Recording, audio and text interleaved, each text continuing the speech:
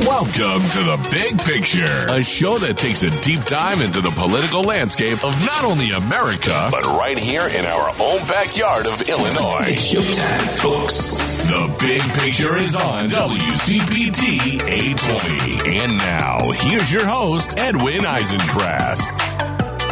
Okay, everybody, what a week. What a week. We should just get right to it. I mean, I won't spend any time this week on, Tucker Carlson in the Kremlin, even though there's a joke and a song in there somewhere for all of us. But let's get to the week.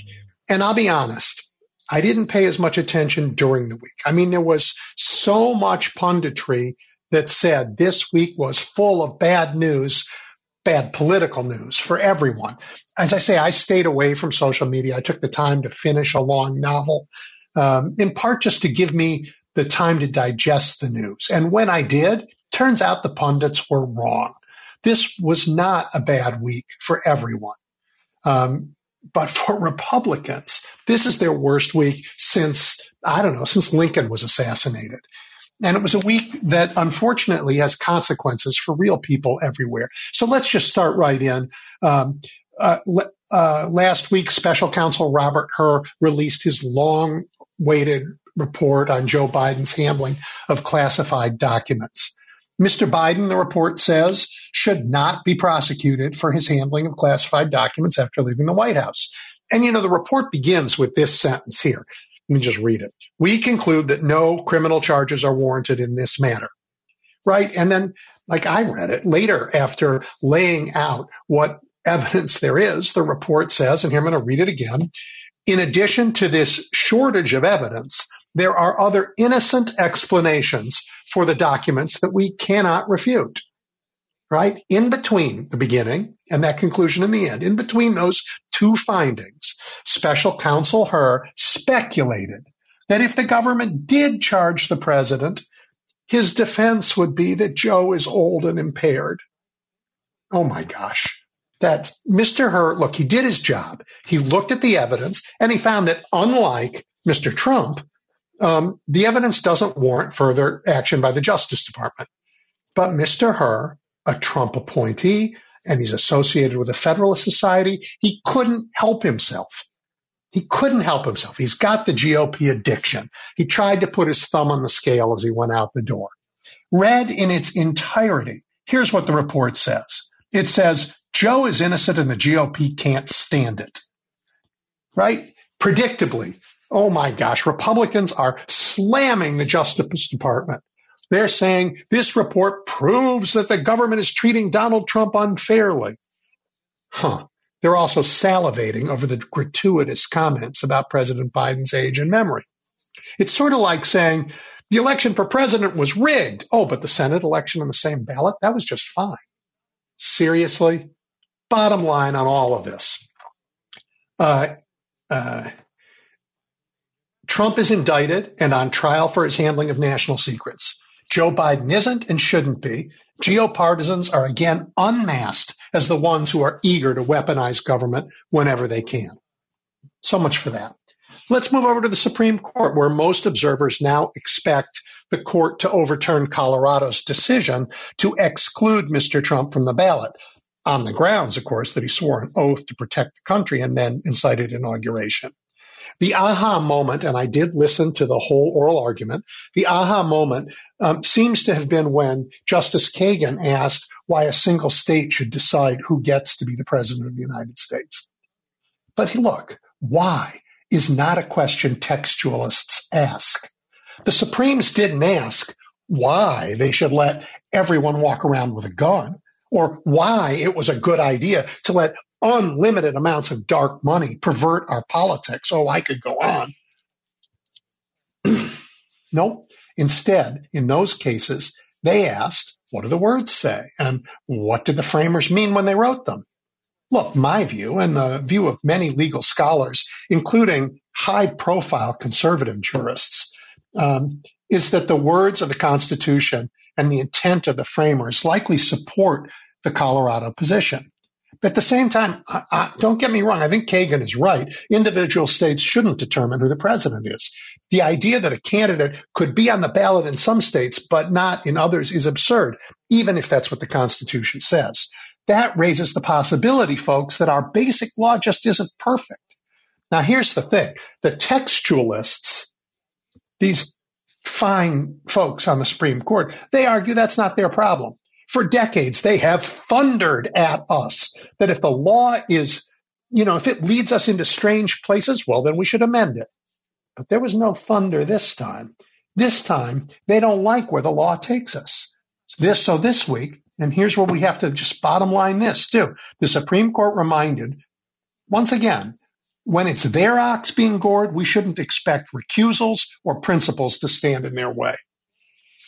Okay, let's cross the street to the biggest disaster for the Republicans. And the first two were pretty big, but let's cross the street. Because the Republicans in Congress this week proved, let me just count the words, right? Feckless, spineless, unprincipled, incompetent, idolatrous, and pathetic. And that was just one day. Look, let's put this into context. Do you remember what Speaker Johnson told us in the run-up to his speakership? He gave a speech about his path to the speakership where he declared, "I started praying more, and the Lord began to wake me up." He said that as other candidates stepped up but didn't have the votes, he said, "I waited and I waited." And when it came toward the end, the Lord said, "Now step forward." Me? I'm supposed to be Aaron. And the Lord said, "Step forward." Mr. Johnson is clear. God spoke to him and said, "No more number two for you. You're going to be the man who parts the waters and leads the people to the promised land." Well, look, if this week is any indication, I bet Mr. Johnson is now praying to go back to bondage in Egypt because he promised Mr. Trump and his fellow GOP members that he would impeach the Homeland Secretary, Secretary Mayorkas, in order to blame him for the border mess. And look, to his credit, dutifully, he prepared for the vote, and he whipped the votes, and he held the vote, and he lost. And he didn't lose because Republicans changed their minds. Oh, no. The Republican mind is clear. And you know what? This week, they made that mind clear to the rest of us, too. We now know their strategy. The GOP followed Mr. Trump's orders and killed the deal they had negotiated themselves to enact stricter immigration laws, to provide billions for border security, to catch fentanyl in the border, to add immigration judges, to speed up decisions on asylum. Their grand strategy now is as clear for all to see as it is in tatters on the floors of the House, because it was to make the border an issue, to keep it an issue, to impeach Secretary Mayorkas, and to lay the crisis at the feet of the Biden administration. But you know what? That's all gone up in smoke because they don't want to fix the border. And so their minds haven't changed. So how did they lose that vote? Well, as it turns out, as the voting was underway, a Democrat got up from his hospital bed and wheeled into the chambers in his, hospital gown and slippers. Was that a miracle from God? Is he raising the sick to step in the breach? Speaker Johnson might ask the Lord about that the next time he talks to him. But my guess is it was government-funded health care. Anyway, later that same day, because you know what? Wasn't enough, this beating they took, after saying that aid to Israel no longer needed to be contingent on a border deal, because remember, Mr. Trump said they no longer needed a border deal, Johnson brought to the floor a package of support for Israel, a package that lacked humanitarian aid for the Palestinians and military aid for Ukraine. And once again, he counted the votes, he whipped the votes, and he lost the vote. When Democrats pick up another seat this coming week in New York in the special election to replace the GOP liar George Santos, Mr. Johnson's majority is going to be even smaller, like his stature as a leader. Meanwhile, Republican Chair Ronna McDaniel is stepping down. After years of sycophancy and supplication, she is apparently no longer pleasing in the eye of Donald Trump. Theirs is a vengeful God indeed. Look, politically, this was a train wreck for the GOP, but we live in the real world, and politics have real consequences. Republican failures strengthened Vladimir Putin and weakened Europe. Republican infighting damaged Israel and increased the humanitarian disaster in Gaza. Republican cynicism extended, the troubles on our border well into the future. My gosh, the sooner these people are out of government, the better. We're going to take a break. And when we come back, you know what? We're going to talk with Rachel Bittkoffer about her new book and, how to make that happen. Stay tuned.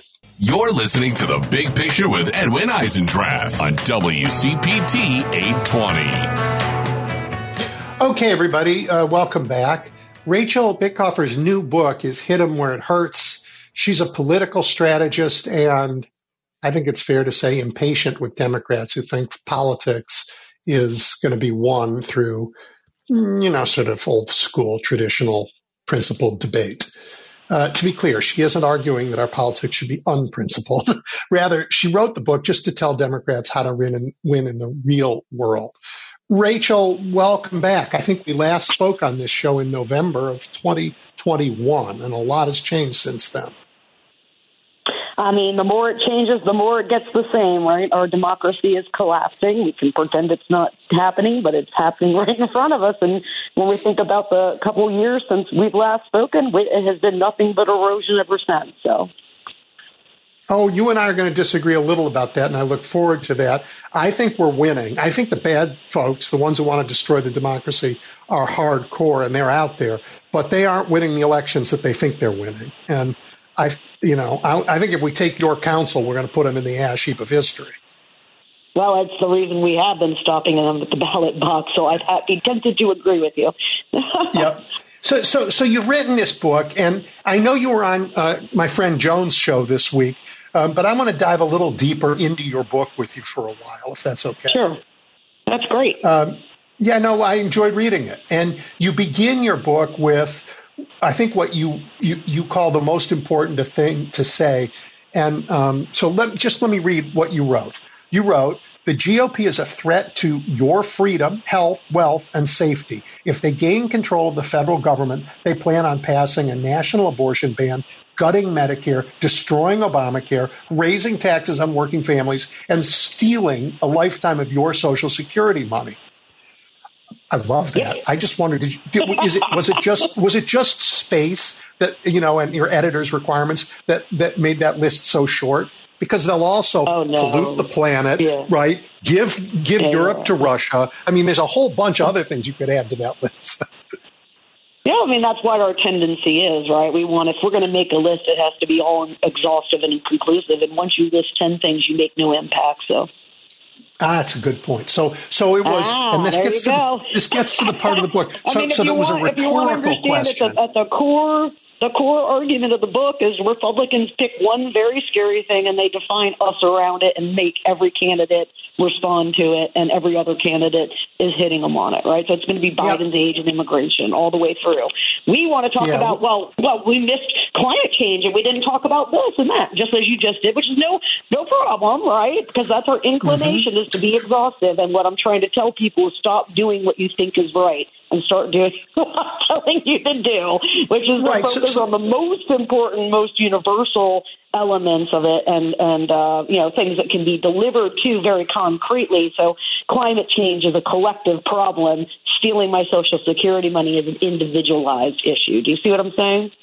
Totally. Listen, I once, when I was a Chicago alderman, I had some very savvy police guys come out and do, safety training for people in my neighborhood. And they said, look, if you're out on the street at night and somebody is about to rob you, don't yell help, because help makes the guy sitting in his couch inside nervous that it might be a problem for him and he's going to stay there. Yell fire, because then he thinks his house is going to burn down and he'll call 911. There you go. I mean, there you go. That's a great, I might steal that from you. It's all yours. Because it's exactly how, getting liberals to stop making messaging that appeals to collective good and instead humans are wired for self-interest, folks, okay? We may be less self-interested maybe than your average Republican, but we're still on the bell curve of basic human psychology.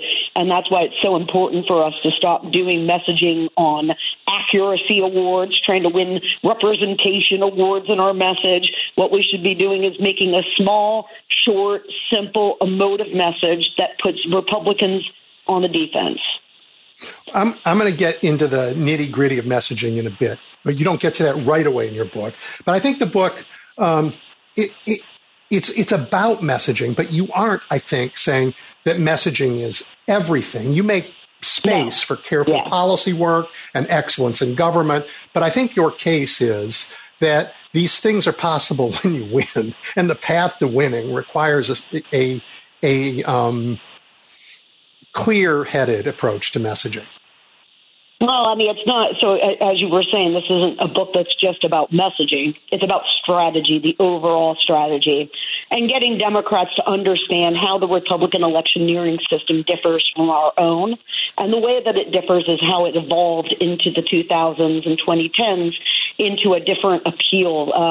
A Republican candidate like J.D. Vance in Ohio did not run on J.D. Vance's biography and on his promised policy appeals to median voters in Ohio.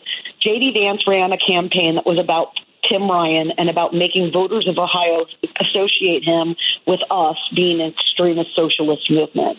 That is a very different way to do persuasion than the way that we keep insisting on doing. And in the book, I talk about the pivot in Arizona and Michigan that was made to stop running that old school model and start doing what Republicans are doing, which is one message that both drives strong turnout, but also pushes swing voters away from the Republican Party. And if we can transition that strategy of which this messaging then goes on to, teach and describe how to deploy, then we will have a very good odds of holding on, flipping the House back. But the Senate is a very, very heavy lift in 2024. And obviously, if we don't win the presidency, it's game over for American democracy. So we need, at this point, to get the rest of the map moving on this new electoral strategy. So it's really much broader than, hey, we have a messaging issue. There's been lots of work that tinkers in the trees of the Democratic messaging machine. To be clear, this book takes the tree by the roots, pulls it out of the soil, and plants a whole new thing. Yeah, let's. I'm going to go out of the order I thought I was going to go in, but you brought this up. So Tim Ryan's race is really interesting. The messaging question there was Tim Ryan wanted to run a traditional Democratic race as a working class Democrat, not appeal to the college educated, not to distance himself from AOC and anybody who thinks that AOC is the Democratic Party, which, by the way, love her, but she's not the Democratic Party. She's one part of a very big Democratic Party, right? Yes, so he wanted to distance himself. Yep. Yeah. But the point is, you can't distance yourself, right? I mean, that there is no separation in Republican messaging that treats a Tim Ryan differently than AOC. The branding, the arguments, the allegations, the hyperbole are all going to do that. Yeah. So I had this argument, this discussion, and it was a good discussion with Steve Bullock in Montana, who I heard once say, look, I'm not that kind of Democrat. I'm running as a different kind of Democrat. Yep.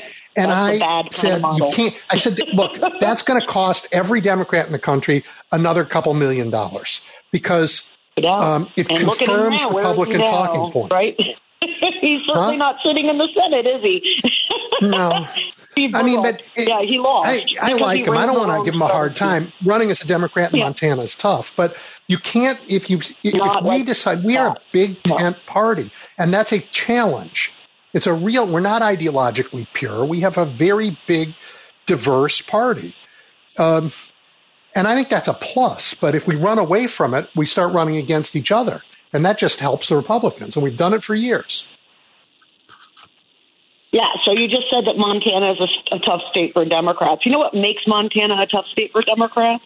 Having our marquee candidates run around and tell people, yeah, but I'm not one of those Democrats. Because the opposition party's messaging is don't vote for Steve Bullock. He's a Democrat and all Democrats are crazy socialists. And what Steve Bullock is telling the swing voter is, yes, they are crazy, but I'm not like them. You can count on that, okay? Yep. And that is literally at the heart of why I quit my academic track and started working on this problem, because it is the wrong way to win elections. It is the wrong way to win in red states. It's the wrong way to win in swing states. Doesn't matter. You can't go and tell the electorate, yep, there's something wrong with my party brand, because as the front half of the book really lays out, at the end of the day, even though you don't hear this discussed on the television analyst very often, partisanship is what dictates vote choice for 90% of voters, including most independents who actually are closet partisans. And if you're not riding for the brand and selling the brand that you're associated with, that the Republican Party will never let you disassociate from, then we're going to lose these close contests. And so, getting the Florida map, last cycle we gave up 3 seats that we could have won in Ohio, North Carolina, and in Florida, where we were in the same strategy, different candidates, but it was the same thing. Bio, I'm moderate, I'm bipartisan, I'm going to get things done. Look at my great record. I was a sheriff. I ride a motorcycle, whatever it is, right? And at the end of the day, all 3 of those campaigns should have been defining the Republican opponent as a MAGA extremist who is coming for their health, wealth, freedom, and safety. Yeah, I totally done with that. All right, let's slow down because we have some time to do it here. You write about, and I think you talked about it very briefly just now, about partisanship and this notion that undecided voters are mostly a fiction. So talk about what your research showed about that, because it has really interesting implications. Yeah, to be clear, it's not my research. What I'm doing is trying to bring an analyst practitioner election analysis world into the realm of deep, long-term research from political science. Okay, because you would be surprised to find out how few of the findings, especially the most fundamental findings in political science, are reflected when you hear a campaign manager talking on TV, especially on the left. And one of those things is the truth about independence. I mean, political science has been documenting this for decades. It's really quite surprising that it never broke through, and that's why, of course, I started to do what I did.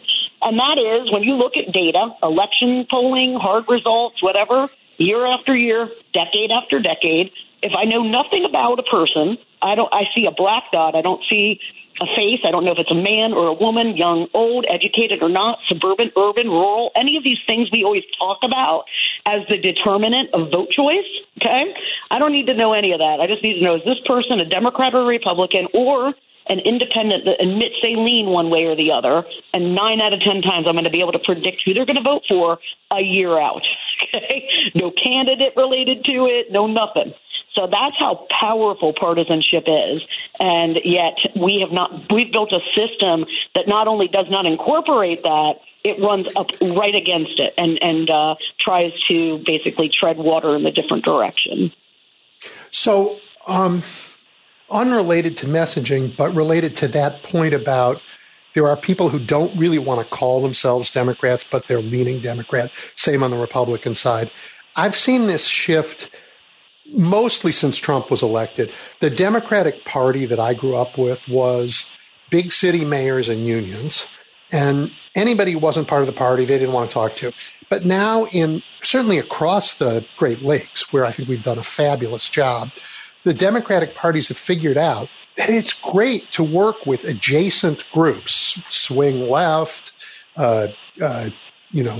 gun safety groups, pro-choice groups, people who don't want to say they're Democrats, but they really share the same values and politically are fighting for the same things. That's sort of your point when it comes applied to organizing, I think. No, not really, actually. Okay, my help point me. is that we have to do that because we don't have any billionaires. I mean, we've got one, and he doesn't spend his money well. We've got 2, and they both don't spend their money well. We don't have billionaires to build the infrastructure that the Republican Party has. So, for everything that we have that's swing left, they have a $100 million funded institution that with paid staff running the same thing. Do you see what I'm saying? So, it's great that they're expanding. Here's the problem, and you just hit on it. A lot of these groups are 501c3s, nonpartisan. It's a policy issue that they're built around, gun reform, whatever, right? And within those, you can get around these rules by filing separate organizations, creating PACs to run next to these organizations. But at the end of the day, those organizations can't be partisan. They can't say, hey, we need you to call Republican senators or Republicans killed the bill. And that's how and has helped allow us to develop a system, 10 years, 15 years later, where public opinion favors us heavily in every area, pretty much every area, climate, guns, whatever, tax policy, health policy, education policy. And yet, you'll see people go into a ballot booth in a state like Florida, okay, and they'll cast a ballot for higher minimum wage or legal pot or whatever it is, some Democratic issue, and that 15% of those people will go vote for the Republican. Okay, so like the initiative will pass 67%, and then you look at the candidates on the ballot, the Republican wins 15% of those voters. Why is that happening? Because we're not naming the villain in our advertising, our messaging, all of the digital work that happens, all the door knocking stuff.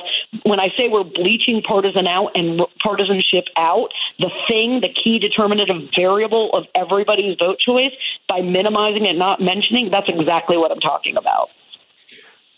Interesting. Really interesting. Okay. Yeah. So, let me just add to that, just for get people to understand. Like, if you ask right now any Republican conservative person which party wants to steal your guns, they're going to tell you the Democrats. It's not hard, right? But if you walk around and do the same question, which party supports a higher minimum wage, you just wait and find out. You're going to see the Democrats have done an awful, awful job of branding ourselves with these popular policies. Yeah, I totally agree with you. We need to stand for what we stand for, proudly. But also especially remind everybody who's tearing really it down. popular. You know what I mean? Yeah. It's all really, really popular. So it shouldn't be hard, right? You spend some time in the middle of your book on an important topic that's not quite about messaging, but really important, and that's this discussion of third-party efforts, no labels. Talk a little bit about that and tell everybody why their offering is a fraud, which is, I think, what you said. What they're what? They're offering what they're offering the public. Yeah, because they know that here at the end of the day, guys, this is a system that is structurally, the institutions of our democracy have shaped how we ended up with two parties, okay? There's a parliamentary system where the president is a prime minister, it comes out of the state, out of the parliament, the legislature, totally different outcomes are possible in those kinds of systems. But in our system, it has evolved and it is created, obviously, to evolve a two-party choice. And because it's also got this freakish device called the Electoral College, which no other country has, right? You win the plurality of votes in the parliament and form a coalition government if you have to. But ultimately, the vote is going to determine who wins. In our system, it's specific states that matter, right? Swing states, right? And so when we think about the disconnect between the Electoral College and the popular vote, the Electoral College, as we all learned to our horrible detriment in 2016, is going to be the deciding factor in that. And with the Electoral College, it is very hard to get Electoral College votes. Most states have a rule where you have to get a majority or plurality, rather, of the you have to be the top vote getter in the state, and you get all of the state's Electoral Colleges. Almost all the states are like that, total delegation, so it's not like they split up those by proportion, okay? And because of that, in the last and the most robust third-party run that we had, which was 1992 when Ross Perot ran along with George Bush Sr. and Bill Clinton, the comeback kid. It was a three-way contest, and Ross Perot was polling 20% of the vote, very robust. I mean, we're talking normally 5% at best going to a third-party candidate. And, he did come in and out of the race one time, but at the end of the day, when the votes were counted and the ballots were counted, Ross Perot ended up with about 20% of the American electorate voting for him. However, No one state gave him a plurality, so he had 0 electoral college votes. So even stealing 20% of the popular vote from the other two candidates, this man only accomplished nothing because he could never have won a state and the electoral college. You have to win many of them, right? So that's why everybody who's ever talking about putting a third-party candidate up, even if they're very well, researched and financed places like No Labels, okay, know what they're doing is ultimately determining who's going to get elected because they're milking voters away from one of the two party candidates. So it's a very terrible thing. Without third-party voting, we wouldn't have had the first Trump presidency. And so, therefore, it would be a real damn shame to have this happen where American democracy gets its final nail in the coffin because we can't get a rally around the obvious and good choice that is Joe Biden. Yeah, this morning I read that the Green Party qualified in Wisconsin to have someone on the ballot this week. And that is not good news for the reason you just never good described. News.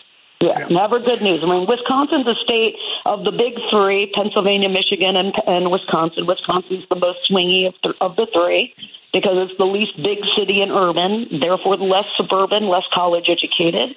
And it will always be a razor wire in a place like Wisconsin. So, yeah. Let's get to your counsel. You give us a recipe. Centralize your messaging. And talk a little about what you mean by that, because the Republicans do it. They all say the same thing at the same time. We don't. How do you think that works? What is it? What exactly do you mean by, do we need an infrastructure to help us? Yes. Help us, study message impact and pick the right messages for the week? No, they do. That's the last thing we need, dude, because we have 15 of those already, and all they do is test liberal messaging designed by liberals for liberals that do nothing to win elections. So what we need is a centralized infrastructure that determines what the message is, gives it out to the party, and then like in the Republican Party, even if people think they have a better message, they just say the one that we created for them. And, instead of talking about 400 different things and everybody's personal niche thing that they're into, because every member runs for Congress because they have some issue that they are particularly interested in, what we have to do is accept that there's a difference between governing and running for office. We are trying to do our governing while we're running for office, and what we should be focused on is maximizing the probability of winning any given contest. So if you look how the Republican Party does it, and I lay this out in the CRT chapter, CRT is something that and I know almost everything, had never heard of in early 2021, okay? I had never heard the 3-letter acronym CRT. By the end of that year, CRT is the number one issue in Virginia's gubernatorial election. Every Republican runs on CRT, from the state legislature to the 3 statewide that they ran in that cycle that they won all of, okay? And they're all made it the central theme of their campaign. You will never sell me that sweater vest Glenn Youngkin gives a care about what's happening in the schools, okay, let alone what the curriculum is in the school. What Glenn Youngkin is into is business, taxes, economic policy, things like that. Did he run on it? No, he didn't. Why? Because his strategist said, hey, if you talk and wedge this issue, you're going to win. And that's what he did, and that's what they all did. And so that's what I'm suggesting we build and deploy for Democrats. We got to stop telling people we're going to represent you in messaging, because we're leaving the power that we need to protect people off the table when we do that. So it's really about finding something like Roe, repeal, Dobbs, and freedom, and centralizing your message around one thing. Repetition is what matters. That's why even before the Her report, voters' perception was about Joe Biden being mentally unfit for office. No one shares that view about Donald Trump. There's a 20-point gap between Biden's mental perception and Trump's before this weekend, okay? And, the reason is because they're very good at always hammering that one thing across their ecosystem, across their digital work, and they have created a very strong perception of mental acuity difficulties for Biden. It's a huge problem for us. We don't have any more time to make these pivots. We have to go to places like Florida and make sure that we're, running a very centralized message down there that is about getting voters to not vote for Rick Scott rather than to buy a product nobody likes and no one wants to buy, which is politicians. Okay, so we need a message, and repeat. And about that message, you say pivot, mock, attack. Right? Let's. Right. So I'm going to put you on the spot a little bit. Let's model that for people so they know what that's like. Right? So if I said to you, just use the one you just said. Look, the special counsel, they found that Joe Biden is a doddering old man with serious mental impairment. What do you say? And what the White House is doing now is they're proving that he isn't, right? Which is a classic Democratic response. Okay, well, we'll just show people, and look, Biden did this, and here's Kevin McCarthy on record. He said this and this about how short Biden is. And I'm like, no, if you're doing my strategy, what you do is you drop $80 million on ads showing Trump lost on stage, because he is constantly lost. His mind is not well. It is amazing to me that objectively we can see the decline in Donald Trump, and yet the public thinks it's Joe Biden that's senile. And so, instead of defending Biden, you should be spending that money on branding Trump. So you want to take the whole issue away in some sense by making it too painful for the other team to use it, right? Exactly. Which I think they just did to themselves on the border this week. But you want to just take the whole issue away. You want to say, no, Joe Biden's a genius, but Donald Trump, what about Donald Trump? He doesn't know, who was in his cabinet. He doesn't know what day it is. He doesn't know what state he's in. He doesn't know his ex-wife from the woman he raped. Right. That's what I'm saying. If you can't even remember who your ex-wife and the woman you raped is, I don't think you should be casting any stones about people's memory, right? Right. So you got to make it painful for them to go on that attack. And here's another one, right? Their whole protect kids thing. Every time a Republican says the word protect children around me, they're going to regret it, because I'm going to go right after them on letting our kids get slaughtered at school by weapons of war. Why are our kids dying on a daily basis from guns? Because the Republican Party refuses to let us do anything sane on guns. And I will make them regret the phrase protect children if they say it in front of me. They're not being killed by a book. Unless it's, thrown from a very tall building. But they're being killed by guns, right? I think some of those Harry Potter books might have done it, though, right? Yeah. Harry Potter with the monster book. And you make mockery part of this a little bit. Yeah. Talk about that as a strategy. Yeah, especially now, because, this is how we ended up in a world where there's two Earths. There's Earth 1 reality, and that's the reality you see litigated in court, and that's why you see Donald Trump and MAGA lose every time they enter a courtroom.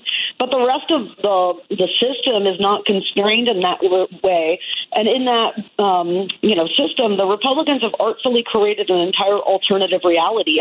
What started with alternative facts and Kellyanne Conway has devolved into a system in which 70% of the Republican identifiers in this country think really crazy things, guys. They think, A, the election was stolen, that Joe Biden was an illegitimate president. They think the COVID shots are more deadly than COVID, and that anybody who had the COVID shot has basically got tainted blood. They think these things are true. They think Donald Trump is the most innocent person ever. He's never done a thing wrong, is what they say. They don't say this or that or this technicality. In MAGA land, it's all made up, every single thing. There's nothing ever Donald Trump has ever done wrong to deserve the scrutiny that he's getting. And since we're dealing with what is, in effect, a mass psychosis event, that the likes of which we've never seen in this country and only can look at countries like pre-Nazi Germany to compare to, is very, very dangerous. So what you have to do, and I think the House Democrats seized on this and did a great job with the strategy, which is strategic mocking, because, in January of 2023, we swore in a new House of Representatives, a Republican majority, that was living in a completely made-up world where the election was stolen and there's no insurrection. Those people are political prisoners and hostages. And what are they going to do with the control of the House? They're not talking about all this policy they want to make for the American people. No. Their first focus is we're going to investigate the investigators, because, really just outside of the box kind of things trying to subpoena DAs or in the middle of cases, criminal state cases that the federal government has absolutely no role in, right? And so my worry was that Democrats are going to do what we do, which is go in and prove the facts about how Biden, and there's no evidence with Hunter Biden. And when you do that, you legitimate their Earth 2 reality. Once Earth 2 is legitimated, like with the big lie coverage, because keep in mind, when the big lie coverage began, it was preceded by months, literal months of reporting of, the RNC, of Donald Trump, of Steve Bannon, of Bill Barr, putting in the antecedents in Michigan, in Pennsylvania, in other places to try to create what they called a red mirage, which is exactly what they did, the perception that they were winning on election night and that it would get stolen from them when the mail ballots came in.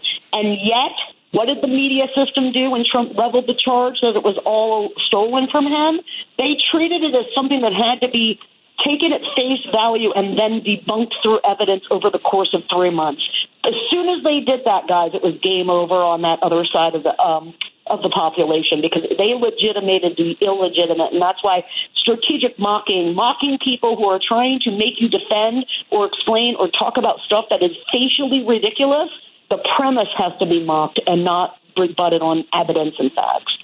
And it is the purpose of that, because it won't, yes, it stops the spread of the lie. It makes it harder for more people to fall for it. Yep. And maybe it doesn't convince the people who already have believed it to see the light, but maybe it dispirits them. Maybe this is a voter suppression tactic, because in the end of the day, that's what Republicans have done. They've made it so that Democrats sometimes just don't want to come out and vote. And you're saying you're sort of offering Democrats a path to do that for some of the Republicans.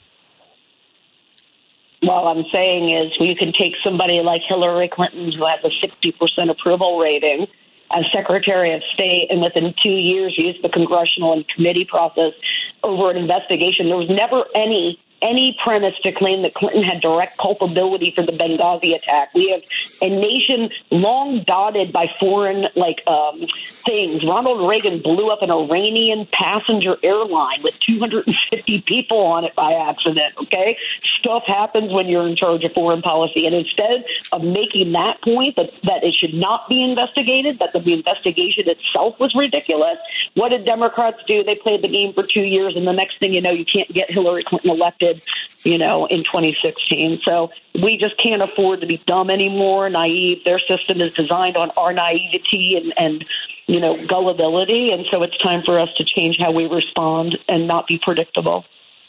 So tell people more what happened in Michigan, for example, and in Arizona. Oh, in Michigan and Arizona, we ran the strategies that were run in Michigan and Arizona were the new strategy. So going back, right, to the beginning of the conversation, old strategy, you have a universe of voters in a swing state, right? So say you're running in Wisconsin Senate, and one universe is called the base, and they need mobilization content. So Biden's going to forgive student loans or whatever it is. And then you have a persuasion bucket where your swing voters are. And there, how we approach it is selling the candidate on biography and moderation, bipartisanship. Okay. What they do is not that. They do one message. Democrats are scary socialists. They're going to steal all your money or your health care, or give you a death panel, or whatever version it is, right? Last cycle it was crime. They're going to get you killed. And they are pushing that swing bucket away from voting for the Democratic candidate by ruining the brand, which dictates the vote choice. But they're also, with that fear, a lot of it was crime, so black people coming to shoot you and kill you ads, right? That is pushing out their own base and their own independent leaners who tend to not necessarily be engaged in politics as much as actual, out-and-out partisans would be. And so what we see in Michigan and Arizona is that strategy, right? What did Gretchen Whitmer do so well against her opponent? She defined Tudor Dixon as a MAGA Republican and made sure voters knew at least one thing about Tudor Dixon, because it's very hard to get voters to even know one thing about somebody. And that was that she wanted to ban abortion, that she was going to steal the women of Michigan's freedom, that she was dangerous, right? And it worked so well that by September, no one was worried about whether Michigan was going to stay blue. Yeah, and Arizona? And Arizona was the very same, so I'm not going to go back through the whole strategic shift part that the message was about, but particularly in the Fontes race, which I did work directly on. And there he defined his opponent, Mark Finchem, who was an actual insurrectionist, okay, guys? Wanted to be Secretary of State of Arizona, wanted to control the election process in Arizona. And what Adrian, in the old system, when you say there's a tough state like Montana for Democrats, then we must pretend you're not a Democrat and try to minimize that and talk about how you're going to be bipartisan in your bio. Adrian did not do that. He went to the voters of Arizona and said, if you're a sane Republican that believes in democracy, you need to vote for me because this guy is a threat to your vote. And it worked wonders. Yeah, he was on this show and he was great. Really first rate. Yeah, I love him. I love him. we do have really talented candidates, and we have really capable government leaders in the Democratic Party. We do. They don't always inhabit the same body. No, they don't. Like Hillary Clinton, absolutely, probably, in my opinion, would have been the best president policy and doing wise that we could have ever imagined. But she is not Bill Clinton in terms of charisma. So, yep. Yeah, it's hard to have both in the same place. But the party as a whole, if we get together and stop apologizing for who we are, and this shouldn't be this. To go back to something you spoke about earlier, which was the race that Glenn Youngkin won in Virginia. At the time, I was sitting here in Chicago pulling my hair out, screaming at anybody who would listen. How is it that a Democrat is going to lose to a Republican on the issue of education when the only thing Republicans have ever wanted to do is defund schools?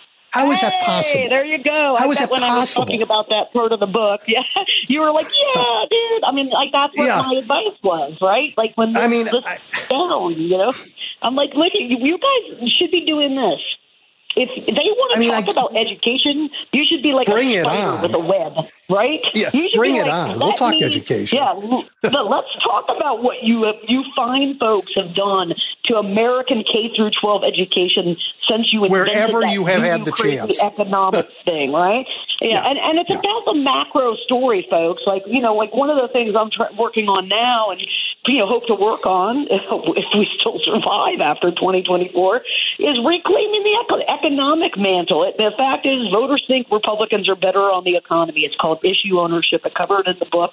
And yet we know that that's not true, right? And we need to start telling people it's not 1992 anymore. So Reaganomics isn't 10 years in. We're 40 years in. And it's got a record. And that record is utter and total devastation, both of rural America and working America. We need to be, people are angry about the economy. We need to direct their ire where it belongs. The people who took a really humming system and then got crazy with the deficit spending, low tax policy and completely ruined American supremacy. Yeah, okay. So let's talk about rural America since you brought it up. Once again, Republican policies are responsible for closing schools in rural America, the single thing that holds some of these communities together, hollowing out all the jobs, right? Yeah. Taking all investment in infrastructure and otherwise away from local communities. I know that Democrats are representing mostly people in cities now, but the Republicans have done a terrible job representing people in rural America. The outcomes are awful. How is it that we aren't going right at them and saying, you happy with this? Look at this town. That's this is what 30 I'm years. telling Look what's people. happened to If it. you're running a rural race or have a rural component of your district, instead of talking about your Democrat and how great they are, spend your money telling rural voters what the Republican Party has done to decimate their city, their town, their county, whatever it is. And the reason people don't know that, to answer your question, is we don't tell them. They're not going to know it unless we do tell them. And that's what, in rural races, that's exactly the message I want people to be running. This is what you let the Republicans put them in charge, and they decimated everything, right? We've got to make them own their performance, and we never do that. Well, they have a lot more money to spend than we do, and so it's been hard, but we've made some bad choices, for sure. No, it's not an accident. We have strategically sat here and watched them develop an institutionalized system over the course of 30 years that I lay out in the book, and I don't even cover but a fifth of it, maybe, right? Just the most important component parts, much bigger than what I described. And, this idea that we can't, shouldn't, won't do it. Oh, wouldn't, we don't have this thing. And no one ever seemed to say, okay, but now it's time to build it. And so what I'm trying to do is light that fire under the parties, but get people to understand I hate big money in politics. I hate gerrymandering, but I'm not stupid enough to say I don't want money when the other party has 20 billionaires, okay? 20 billionaires. Like, we can't fix the system. The rules are as they are. And our idealism is going to get many marginalized people killed if we don't continue to hold power while this Republican Party goes through the cult thing that is going through. It is not a party that it can safely be in charge of the federal government right now. And we have to do everything we can to make sure it does not happen. I couldn't agree with you more. The only, and I think this is a friendly amendment, they can't be in charge of state governments either, where they have done real damage. Exactly. I mean, Well, it was a pleasure catching up with you. We've run through an hour. I can't believe it. The book is, unsurprisingly, if you've been paying any attention and listening to what Rachel's been saying, it is hit 'em where it hurts, and it is a plea and then a guide for how to be focused and aggressive and to build the Democratic brand and to make the contrast between the crap show that's the brand on the other side. Is that fair? That's exactly right. Okay. Thank you, Rachel. Appreciate it. Hey, no problem. Thanks for having on. And just remember, if you hear my voice, when they go low, we got to hit them where it hurts. Right. Okay, everybody, we're going to take a break for the news. And when we come back, we're headed to Wisconsin with Ben Wickler. Stay tuned. You're listening to The Big Picture with Edwin Eisendrath on WCPT 820. Okay, welcome back. And it is only because we are joined again by the fabulous Ben Wickler, the magician who has worked such great work in Wisconsin, that I'm not going to take time out right now, but remind me to do it before the show is over to tell you what nonsense NBC's news brief just was. I mean, nonsense about Joe Biden. Absolute nonsense. And we'll come back to that later. All right, Ben, sorry about that. Oh, no. Glad. I completely agree, and I'm really glad to be on with you on this particular moment. So I don't know, Democrats have always had, and Democrats and their allies have always been running, their marathons and their hurdles, and you do like an ultra marathon and jump hurdles at the same time in Wisconsin. But now, oh my gosh, the nation's most partisan gerrymander is credibly threatened. And it's a battle you've been fighting for more than a decade. So bring us up to speed. So it's a hold your breath moment. This is like the ball in the air over the end zone. Republicans have dominated Wisconsin policy. Even though they're losing politically, they've dominated our policies, and they almost overturned the presidential election in 2020, and they gave Trump the presidential in 2016, all tracing back to this one thing, the creation of the most intense partisan gerrymander in America. You can ask the Princeton Gerrymandering Project on the measure of partisan bias. Wisconsin is number one. Not a claim I'm particularly proud of. But this moment is when it could all change, because the current gerrymandered maps were put in place not by a Republican governor and a Republican legislature who agreed to gerrymander the state, but rather by a Republican Supreme Court who, after the governor vetoed the Republican gerrymander, the Supreme Court decided to enact it anyway. But then the Supreme Court justice, one of them who participated in that decision, he lost. They lost. And so we had a real sea change moment that took place this year. There was a voter uprising, record turnout, a 10-point landslide for Janet Protasiewicz to get elected to the state Supreme Court. I should say it was actually a retirement on the Republican side. It wasn't a participant in that gerrymandering decision. It was someone who'd been involved in previous ones. But we defeated this ultra mega candidate in the spring, and now Janet Protasiewicz is on the Supreme Court. Republicans they apparently were so allergic to democracy that they decided to try to impeach the newly elected Supreme Court justice before she'd ruled on a single case to stop her from being able to hear an argument about whether the maps that the Republicans had chosen were constitutional. But another grassroots uprising shut down that impeachment attempt, and they backed off of it. And then the Supreme Court, 4-3 majority, decided to take up this case, heard the arguments, ruled that the maps were unconstitutional, and has now said that they're going to choose new maps by March 15th so that they'll be in place for the 2024 elections. They have experts, nonpartisan experts, who've reviewed submissions to the court. They're likely to choose one of those. It's possible that this could happen in the legislature, or it could happen through the, at this point, because the legislature sees the writing on the wall, or it could happen through the Supreme Court. But one way or another, it is now the overwhelming likelihood that Wisconsin is going to have maps that are vastly more fair, where voters in every corner of the state have a chance of actually being represented by their state legislature. And if that happens, Wisconsin, which has been, Democratic in most statewide elections for the last 10 years, it could start having policies that look more like a purple state or a blue state instead of a bright, deep red state. We're one of only 10 states that has an expanded Medicaid, for example. We have Republicans who just passed another abortion ban through the legislature. The governor vetoed it. They are absolutely refusing to listen to the public, but the public is going to change who does the listening. So we're going to have some democracy in the Badger State. The maps are not going to be the maps that you would draw, right? They're going to be, they're not going to lean over and be partisan Democratic maps. So they're going to be maps that you might take some, you might be uncomfortable. And yet, no matter what map they draw, I mean, if they closed their eyes and drew maps, it'd be more fair than the maps they have today. So it's almost impossible that they won't be better. That's right. No, you have to be incredibly focused on only maximizing Republican control to get the maps we currently have. There's a table in the report by the nonpartisan consultants to the Supreme Court that shows something called majoritarian concordance, which is if the majority of the public votes for one party, what are the chances that that party gets a majority in the legislature? And the maps, there are 4 maps under serious consideration. In each of those maps, if Democrats win a majority of the votes in Wisconsin, they have a 2/3 chance of winning a majority of the seats. So that's, I would like it to be, I think it would be good if in both sides it was closer to 100.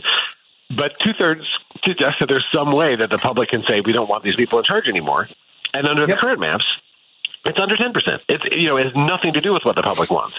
So it's you're right. This is by no means it is the opposite of a Democratic gerrymander. It is a small d ungerrymander. It is a possibility that as it says in the Capitol, the famous words of Fighting Bob LaFollette, the will of the people shall be the law of the land. That's what we don't have now. That's what every citizen of this country should expect from their government. And we have an example. I mean, Michigan had an independent commission. The mechanics were a little different, but they ended up with breaking their gerrymander. It did not make all Democrats happy, the map they came up with, and yet it allowed the people to speak, and they spoke loudly at their first chance of ending the sort of capture that they felt was imposed upon them. That's absolutely right. The public is infuriated by the way that their government has been torn away from them. And they're fed up. There was this polling that the Republican legislative majority is incredibly unpopular. I think Robin Voss had like a 17%, he's our Republican Assembly Speaker, 17% approval rating in Wisconsin. People know that there's something wrong. And I was going to ask you about that. I'm just going to ask you about that. I mean, how is it possible? I guess I'm going to let you tell everybody how it's possible because it's so much fun. That the Republican legislature in your state is less popular than, the Chicago City Council. It's just over and over. They refuse to do the bare minimum that the public wants them to do, and they don't work for very long. I think they're done for the year within a couple of weeks from now. They take off most of the year in election years to go campaign for their terrible ideas. But there are so many things that have 80+% support that they refuse to do. the bare minimum common sense gun safety legislation. They've refused to do red flag laws that allow guns to be removed from domestic abusers who police deem pose an immediate threat.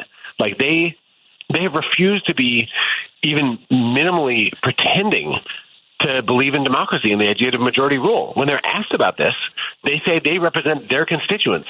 Yeah, well, they chose their constituents. Like it is. Yeah, I mean, it is preposterous. So it's two things, right? You do like they just thinking about a legislature, thinking about it as someone who understands government. They don't do the policy things. They don't do the work of government that the people of Wisconsin want. But they also, everybody has a sense that this isn't fair play. They're also cheating. And I just, right. Even people who don't agree with them on policy, are pissed off about that. I mean, it's like in Ohio when they tried to change the Constitution so that they couldn't have a constitutional amendment to protect abortion. Even people who didn't agree didn't like the cheating. That's exactly right. And people, it's one of the most basic, fundamental, it seems like it's hardwired from all the science around it, ideas is basic fairness. That people that you should have, equal treatment, and they just don't abide by that principle. They put their middle finger up at it every day. And Wisconsin voters feel that. They can kind of tell who's, I think voters, often more than pundits recognize, can tell who's on their side, can tell who actually respects them. And there's this deep sense of disrespect for what most Wisconsinites want and believe and who they are that we get from our Republican legislature, because fundamentally they're accountable to a handful of mega donors. One of them wrote a $2 million check at the end of this last year to the Republican Assembly Speaker and his campaign committee. That's who they're accountable to, not the public. Yeah, well, that's why Robin Voss is as popular as head lice. Yeah, when the only voter that matters is that's right. That's exactly right. Yeah. And this year, cross your fingers, the public will actually get a chance to do something about it. It'll be like a giant exhalation. It's so exciting. Yeah. All right, so let's talk about something else. Wisconsin is, we're talking about making it fair, but in fact, the voters, it's a pretty split state, red and blue at the moment. We're just talking about like having a fair shake, not like waving a magic wand and turning the state. Absolutely. That's right. But the reddest parts are rural, like they are in the rest of the country. And I don't understand it. Because when you look at what Republican governance has done to rural America, it's a travesty. I mean, the only institution in a place is a school and they close them, or the hospitals shut down, they provide no infrastructure. I mean, rural America has suffered amazingly under Republican rule in every state. How we can carry that message out there? I was earlier today reading the book The Reasoning Voter by Samuel Popkin. He's a political scientist. And he points out that the more an issue is at the center of a political campaign, where both sides are making arguments, laying out their position, running ads, the more people understand where each party stands on that issue. But the issues where there's not a big public fight about them, people just assume that the party that they usually vote for is on their side on that issue. And so you wind up with a situation where if Democrats don't take the fight to Republicans on rural health care, for example, on rural hospitals, then rural voters won't have a chance to find out that, in fact, it's Republicans who are causing those hospitals to close. I mean, that is happening right now in Wisconsin. We just had multiple hospital closures in northwestern Wisconsin and central Wisconsin, in Black River Falls, Wisconsin. And if we expand Medicaid, that means significantly more revenue that's coming into these rural hospitals. And I think, there's a lot of cultural issues and deeply personally held religious and cultural beliefs that can lead people to decide not to vote for Democrats. But I think it's unfortunate. I think the thing that Democrats have to do, and I will credit Governor Evers, Tammy Baldwin, I think they really do a good job of this. You have to go to rural areas as Democrats, or be from rural areas like Governor Evers, and make the case for whose side you're on, how you're sticking up for them, and explain what Republicans are doing. So many Republican voters are getting information only from right-wing talk radio and Fox News and, the things that are circulating in their communities never, ever, ever, ever explain the policies that Republican politicians have put in place and how they harm those very voters. And that means that it has to be the activists, the campaigns, the candidates, the Democratic Party out there making the case and breaking through that bubble with that information, showing people that we, in fact, are on their side. Even if we don't disagree on everything, we will fight like hell for their right to see a doctor when they need it, to retire with dignity, to have public schools that don't have to shutter their doors. I mean, this is basic stuff that is at the heart of what Democrats stand for, and it works at least as well in rural America as it does in the rest of the country when it comes to making a positive difference in people's lives. Yeah, we just need to have candidates everywhere. And you've done a good job of that, but it's hard. I appreciate that. The thing about the fair maps is that it opens the door to people in all parts of the state, including in rural areas, who have always thought about running for office but didn't want to run if it was a fool's errand and they were guaranteed to lose. So suddenly this election cycle, if these maps come into place, knock on wood, some set of maps that approaches the standard of fairness, people who have built great relationships throughout their communities, who've dedicated their lives to serving the public and making things better, will finally throw their hats in the ring. And not just run, but run great campaigns and actually be able to, find the resources to get their word out and have the volunteers fired up. It is a rebirth of democracy in outstate Wisconsin for folks who, for a very, very long time, have been starved of the opportunity to see a local champion who stands up for the values that they want represented in Madison and the state capitol. And that is how it should always work. But it is such a sea change from this ossified situation that we've had, where huge swaths of the state were drawn so that no Democrat could win, even though there are lots of Democrats living there. I mean, if you look around the country, sometimes it's independent candidates. I'm fine with that. I just want people to have a real choice and have someone who represents the majority of people's actual interests on the ballot making their case. And when that happens, I think it'll help not only change the composition of the state legislature, I think it helps Tammy Baldwin in her Senate race. I think it helps the Biden-Harris administration, because having grassroots Democrats and independents who are fed up with the MAGA extremists fired up and going out to the polls, that makes democracy stronger. Yeah, I've talked about this with other people, but you and I haven't talked about it. I think this year there are going to be reverse coattails. People who come out for school board races who then stay to vote in Senate and presidential races that might not otherwise have done it because the negativity around things has made them turned off. Is that you're going to see that in Wisconsin? Absolutely. I think that's exactly right. And I know, this election cycle, there are already candidates or candidates close to running in every congressional district.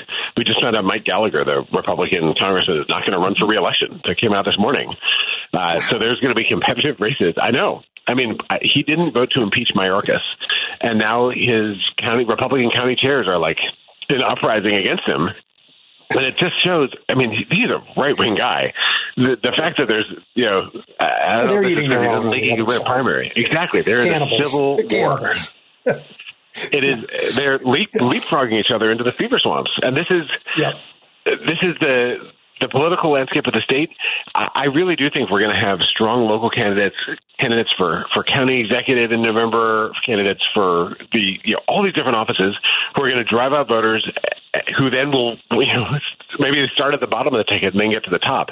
I do think it makes a big difference. And I think that this is one of the kind of underappreciated aspects of these last few years. The intensity with which people have engaged in the fight for democracy at the local level and in House districts, all these things below the presidential level. We haven't seen a presidential level where it is as clear as it's going to be this time how that translates into what happens at the top of the ticket. But I can't wait to see it. Well, so you're going to unleash an enormous amount of civic energy that's been bottled up by these maps that have meant that voting is meaningless in parts of the state. This is now going to be enormously energetic and exciting to watch. And this force is going to be released right before the gathering of Republicans in Milwaukee. What is that going to be like? And do you have any counsel for the, 1.5 million Chicagoans who want to march up there and stand outside and protest? Don't do it. Well, or do it. What's your thinking? I think the most important thing will be if you're, in Chicagoland, come up to Wisconsin and join some local Democrats to knock on doors in their communities. Like, we want to be where the people are. It's like Ariel from The Little Mermaid. Yep. That's how we win this thing. When we had the fight against the Republican impeachment attempt this last fall, people were brainstorming, what do we do? What do we do about this threat to overturn a landslide election that Republicans are trying to do, this power grab? And a lot of, people with good intentions and good ideas said, let's march on Madison. But the strategic decision ultimately was, let's march down the street to knock on doors and talk to voters in the Republicans' own districts. Because them hearing from their constituents, not from some, a mob of activists outside their work office, but from their constituents, that this was something they didn't want. Tons of Republicans in Wisconsin, even with the gerrymander, when we had an 11-point landslide, tons of Republicans lived in districts that Janet Protasewicz won in the Supreme Court race. And those folks started realizing that their constituents were overwhelmingly opposed to impeachment. And that made the difference. And I want to... At every moment this election cycle, let's go back to the voters. Let's build those relationships, have those conversations. That is the way that we stop Trump from getting reelected. All right. And talk about Tammy Baldwin's race for a minute. Tammy Baldwin is such a wonderful human being and a political force of nature because she combines these two critical things. On the one hand, she is decent, she is warm, she is relatable, she is somebody who goes to every part of the state and listens to people and connects with them.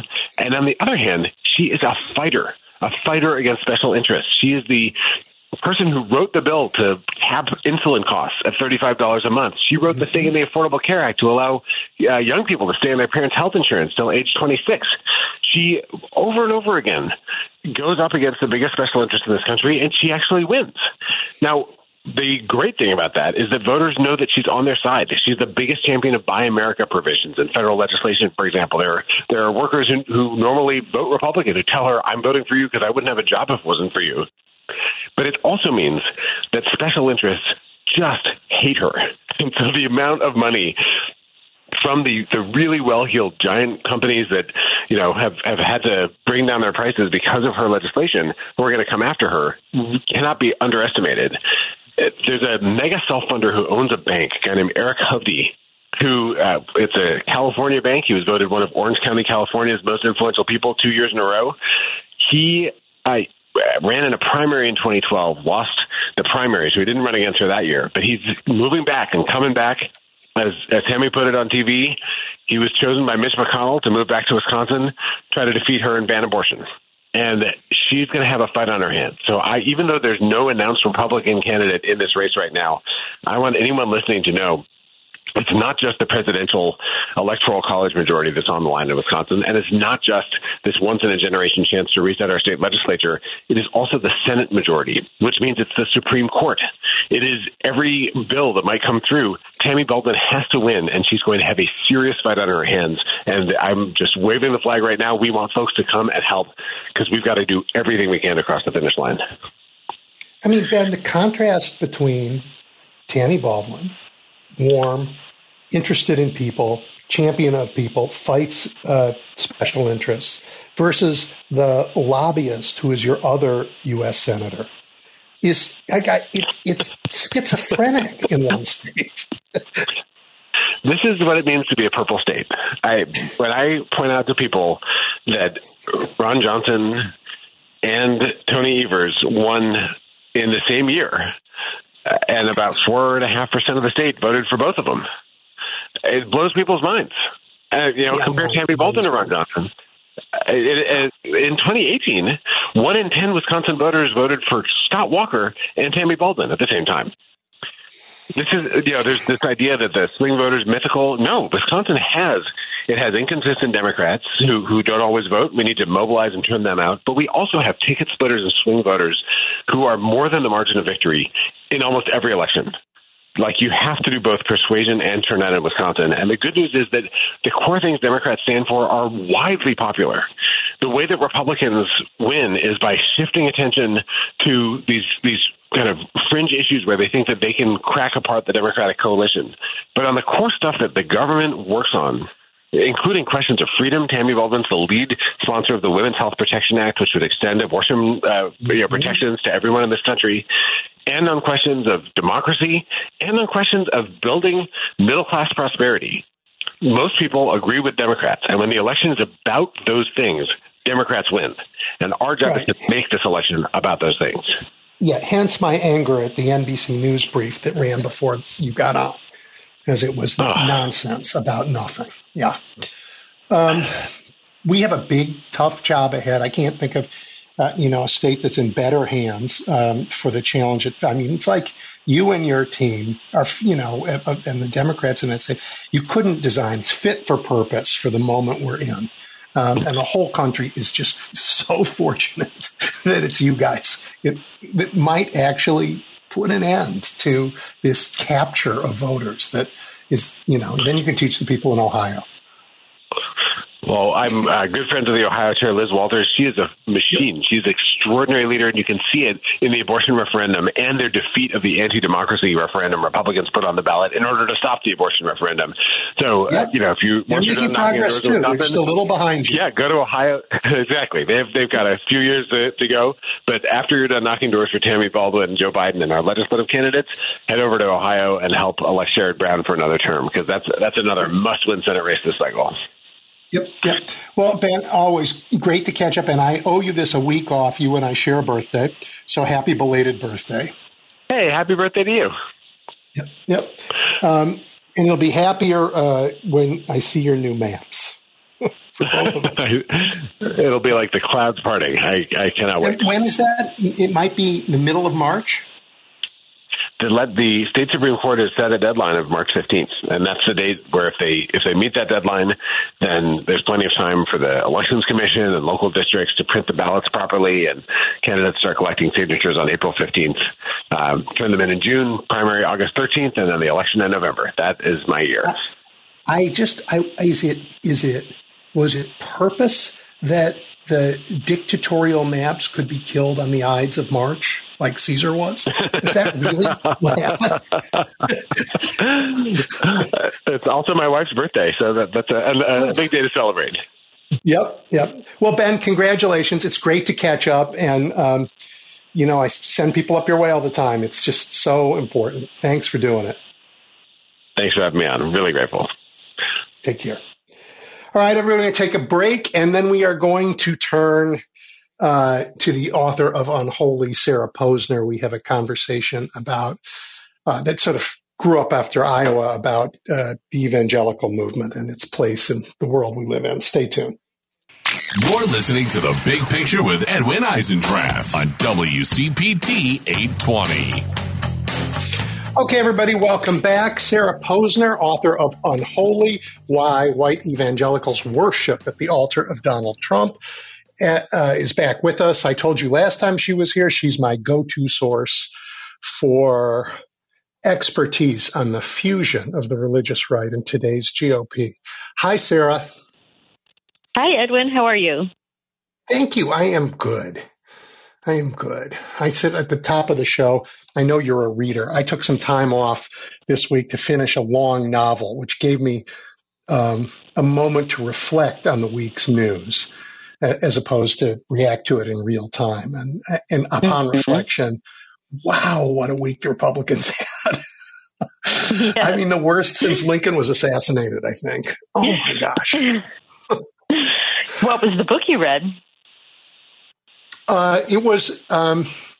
It was called Seven Eves. It's a science fiction piece by Neil Stephenson. Oh, okay. He's a good writer. Yeah. Yep. I get my books from the public library digitally, so I sign up for a whole bunch, and then they come when they come. But then you only have so much time to finish them. So, yeah. Right. Yeah. Okay, so I've been meaning to talk to you since the Iowa caucuses because, Iowa just brings evangelical politics to everybody's attention for about 10 minutes. Yeah,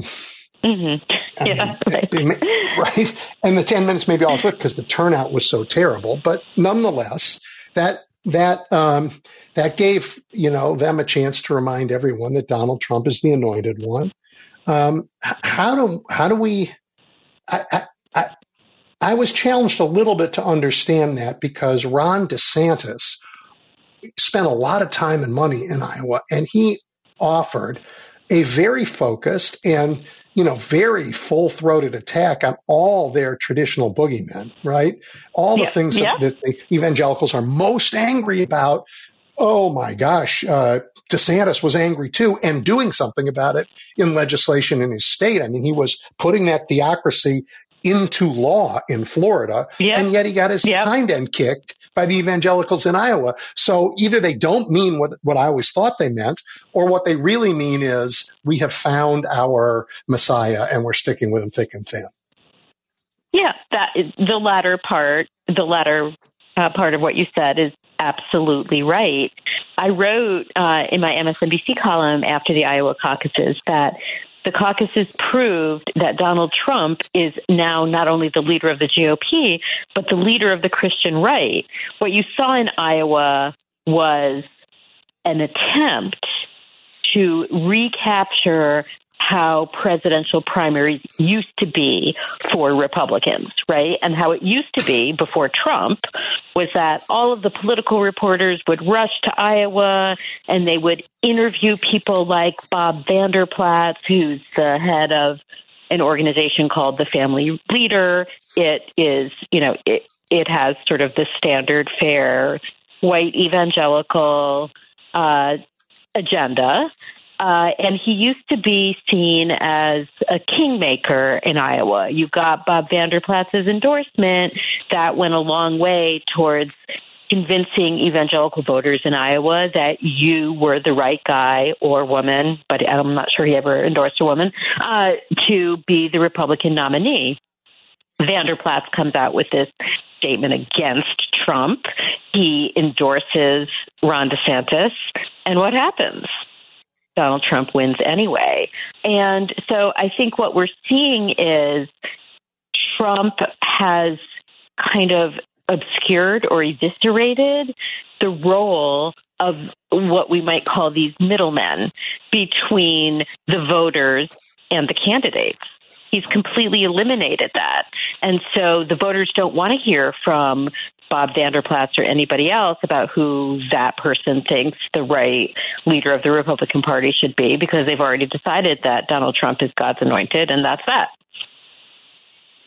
I don't know how to think about this, because all my life I've had I'm not deeply religious man, but I've had a great deal of respect for religion and for people who are, and for the theological work that people of faith sometimes engage in.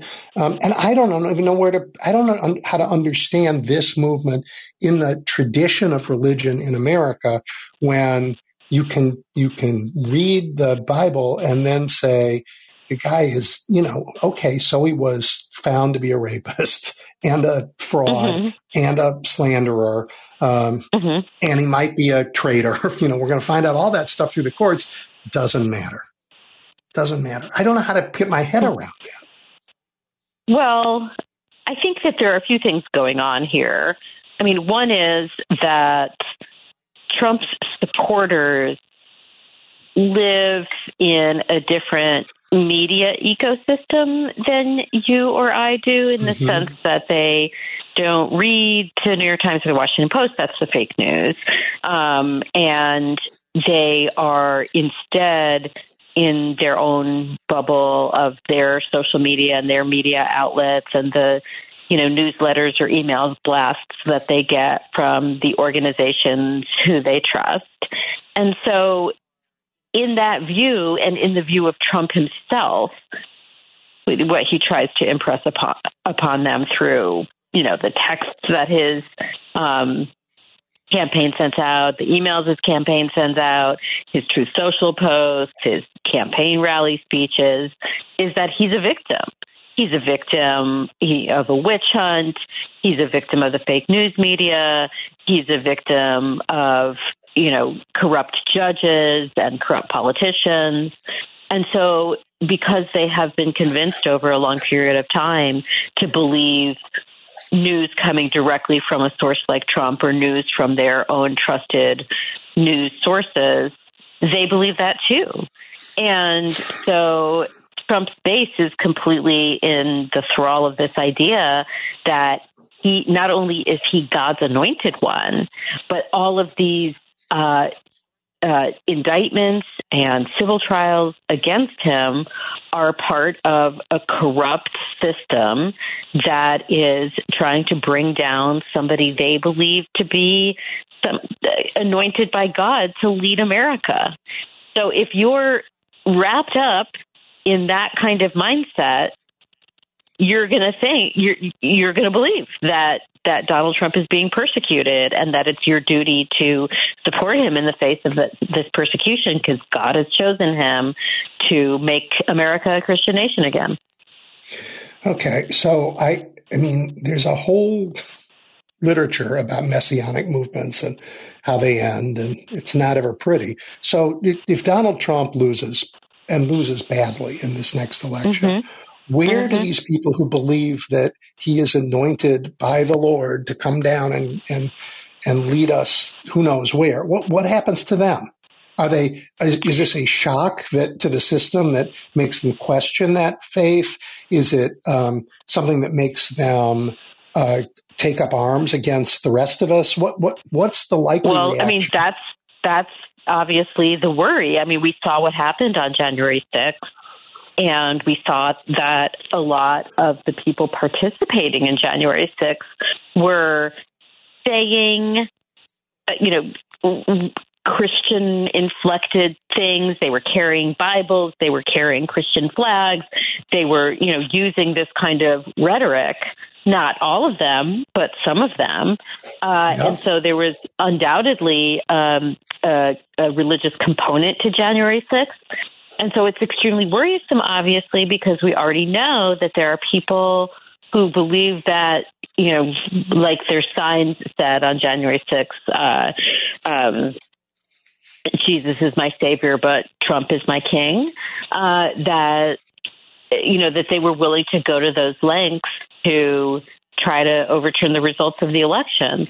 And now we see after January 6th that white evangelicals are among the largest group, or the group that has the largest percentages of people who believe that the 2020 election was stolen from Trump and that Joe Biden is not the legitimate president of the United States. So the question of what are they going to do if Trump loses in 2024 is a very potent and scary one, because we already know that there's been violence. And even if there isn't violence, the idea that some not insignificant segment of the country would think that Joe Biden, not only in his first term, but a potential second term, is not the legitimate president of the United States has, obviously very serious impacts on, how our democracy functions. Because also the shenanigans that you see being run by the Republicans as they control the House is driven a lot by the fact that they know that their base is behind them, because their base believes that, the Democratic Party is part of the deep state that's trying to bring down America. Right. Well, I don't worry too much. In part, I'm comforted by this. There were fewer voters that night in the Iowa caucus than there are in 3 Chicago wards. The attention it got far beyond what it deserved by numbers, right? Well, this is the thing about the Iowa caucuses. The Republican voters in the Iowa caucuses are not at all representative of America, but they're very representative of white evangelicals, and therefore very representative of the Republican base. Yeah, and so I get what you're saying. I get what you're saying, right? Yeah. Because they are not a majority. They can't make up a majority. They didn't.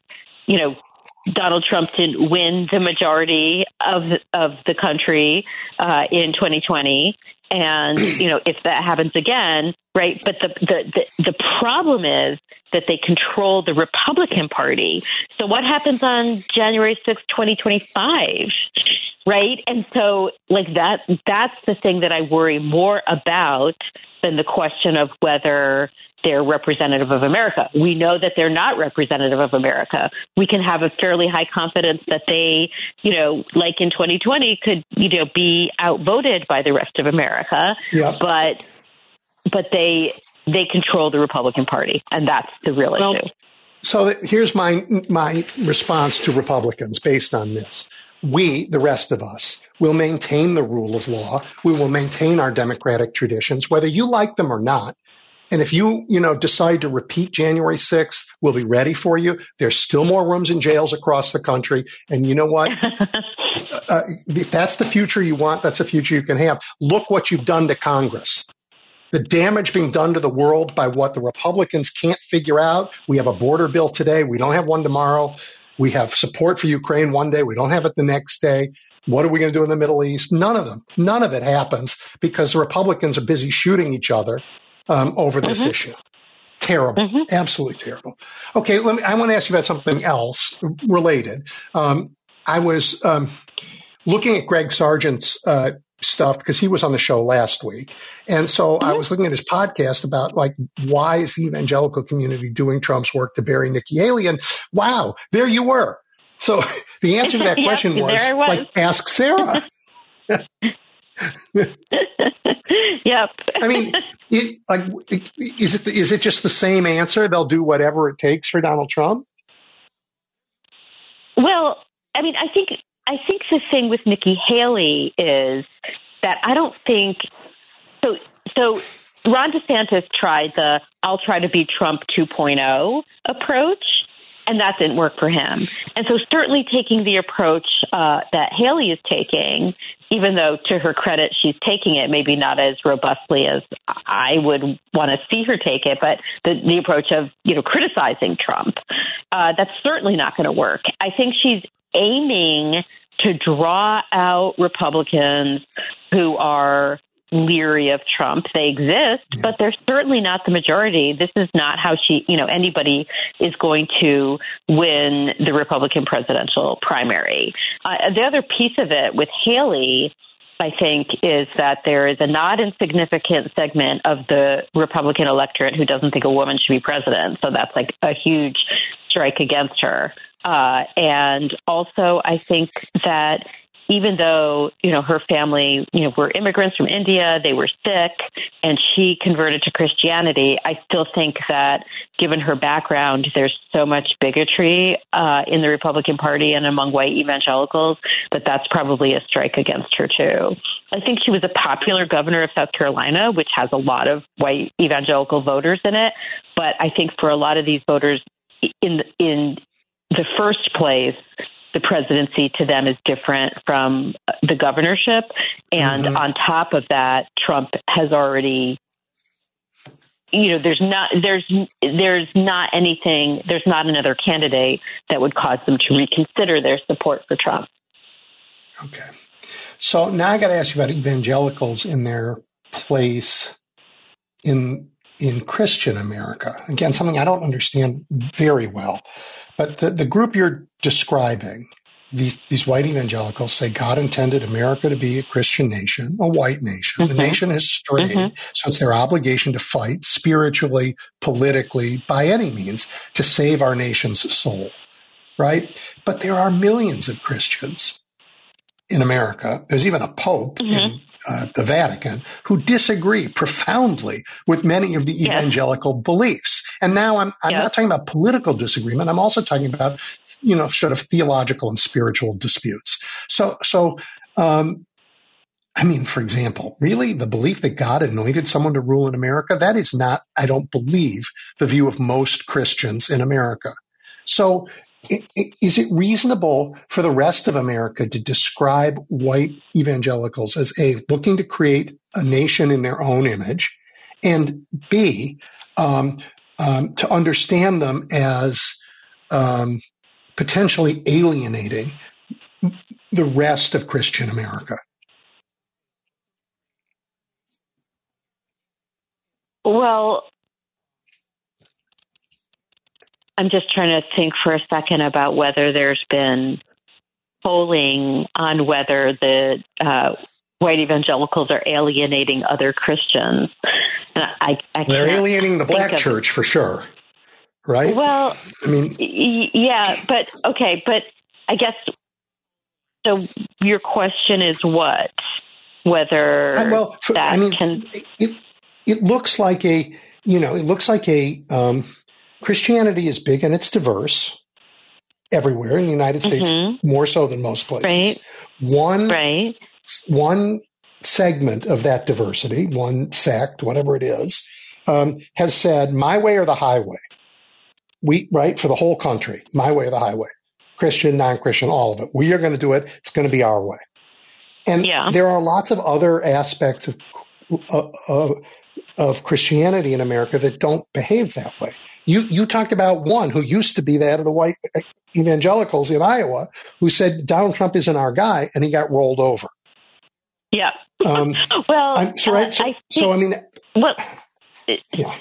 think that the reason why white evangelicals seem to have such dominance over the rest of Christian America and over our politics is because they have their own ecosystem where they have a lot of really well-funded religious organizations and political organizations and televangelism and mega churches, and it's not necessarily completely homogenous theologically. There are theological disputes within, that you or I might consider minor within all of this, but they're basically all on the same page about the larger picture, the larger elements of what we would call Christian nationalism, that America was founded a Christian nation. It has, secularism has caused that to fall away, and it's our duty to ensure that the Christian nation is restored as God intended it to be. And so when you have that kind of block, which also makes up probably about 30 to 40%, 30-ish% of the Republican electorate, it's really hard to organize a block of other Christians to combat it.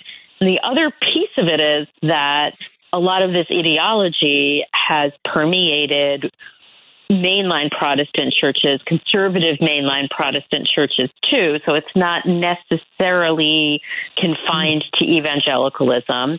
There are a lot of conservative Catholics who are basically aligned with white evangelicals. So it's really hard to organize, say, Catholics, right, against that, because Catholics themselves are split on questions relating to, LGBTQ rights, abortion, and contraception, and all of that. So it's their homogeneity, their well-fundedness, their building over many decades of an infrastructure that works both in the religious world and in the political world, and the fact that we have a two-party system and they basically control the Republican Party.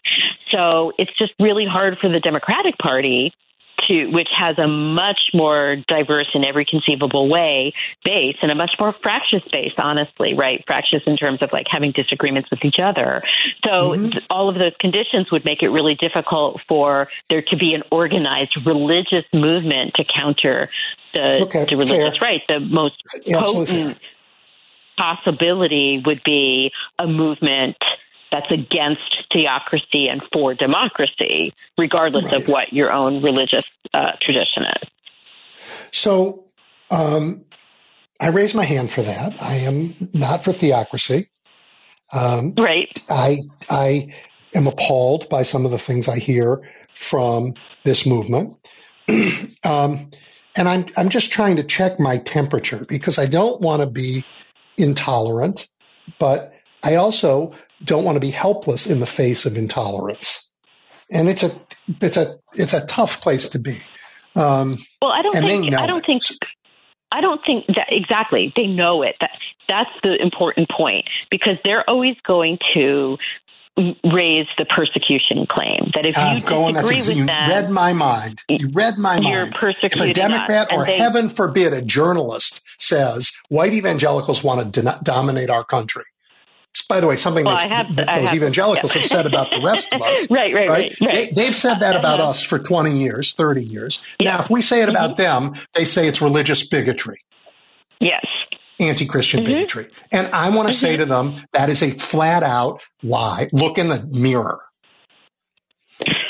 Right. Because, yes, our Constitution protects religious freedom, but your religious freedom does not allow you to say, for example, take away somebody else's rights. Like, for example, a lot of the anti-trans legislation that has been coming up and getting passed in state legislatures around the country is driven by Christian right organizations. They're the ones who are propelling this horrific train running over the rights of trans people.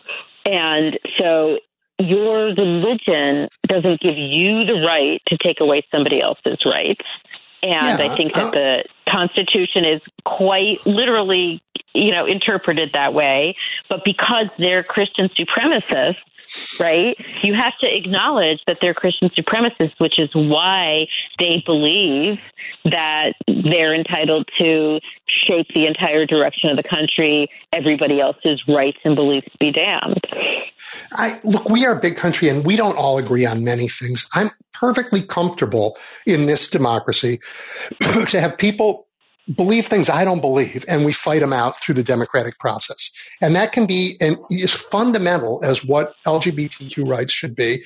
We'll fight that out, and we have fought it out in our country, and it's led to an enormous explosion of freedom for people. Love that. That, right? We had that fight. But what I see now is people who lost the fight and now want to shield behind their faith and use their faith to say, you cannot disagree with me. And I feel about them the same way I feel about fighters in war who hide behind civilians. I think it is an appalling abuse and dangerous. Just me. Well, it's just not what the Constitution envisions, right? The Constitution does not envision one particular religious sect dictating what the law should be. In fact, the Constitution envisions the opposite. Now, they claim that what the Constitution envisions is that, well, the Methodists can't make the Baptists do what the Methodists want, right? And because they have the assumption at the beginning of their argument that God intended America to be a Christian nation, then it's okay to have the laws dictated by their version of Christianity. They claim that the separation of church and state is such that, like I said, the Methodists can't make the law such that they lord it over the Baptists. They're wrong, but that's the way they try to portray infrastructure. Sarah, you've studied this more than anyone in the country. The money that's built their infrastructure, that's given them this megaphone, this is not money that's poured into them because of faith. It's poured into them because of politics. No, it is also poured into them because of faith. I mean, I think you have to, Thank you. You and I have had the argument before about whether it's faith or whether it's politics, but just because you disagree with it doesn't mean it's not religion. It very much is religion, but they're using their religion to shape our politics.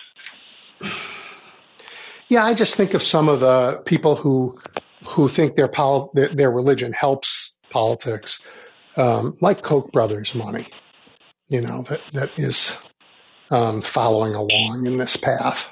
But maybe they're just parallel riders. So you're saying that the Koch brothers are or aren't driven by religion? I'm saying I think it's more of a commercial venture, right? Unless the religion is like deregulation, but that doesn't seem like the right. But like if you look at other billionaires or organizations that are pouring money into politics, whose mission is very clearly religiously stated as opposed to the Koch brothers. It is. I mean, it's their religion. Yep. Yep. Wow. Well, it's a very interesting time. And when last I checked, Democrats aren't anti-religious, not in any way. Joe Biden isn't. I've been to many a church for events where candidates come respectfully, hat in hand, to talk to people. So that the battleground in this one is muddied and dangerous.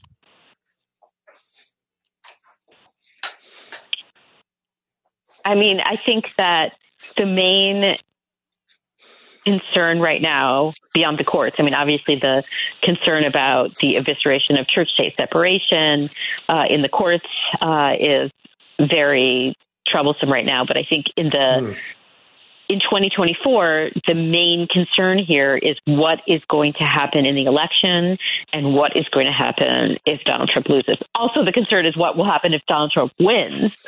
But in terms of how his base might react to a loss, or how his base might react to a conviction in one of these criminal cases, if any of them go to trial before the election, it's a big question mark.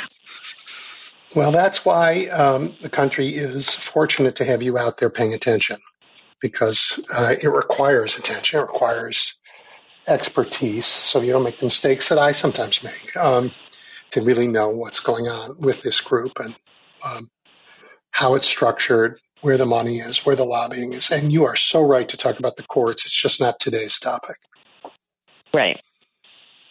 Sarah, as always, it's great to catch up. What are you reading? So I just started Lies and Sorcery by Elsa Morante. She is a very regarded as one of the Italian novelists of the 20th century, and she's just starting to get more attention in the United States with a new translation of this book. So are you liking it? Started. Yes, very interesting. Goes on my list. It is, sometimes we should just have a separate conversation only about books, because I know you're a reader. Yeah, we can have, and that would be fun. We can have Sarah and Edwin's book club, right? Right. All right, Sarah, on that happy note, thank you so much for your time today. Really, always appreciate it. Always like talking to you. All right, take care. Bye. Bye. You too. Bye. All right, everybody. We're going to take a break for the news, which I hope isn't as appalling as it was in the last break. And I promise I will talk about that before we get off the show here. And you're going to want to come back after the news, because Clarence Page is joining me. You're looking at the big picture with Edwin Eisendrath on WCPT 820.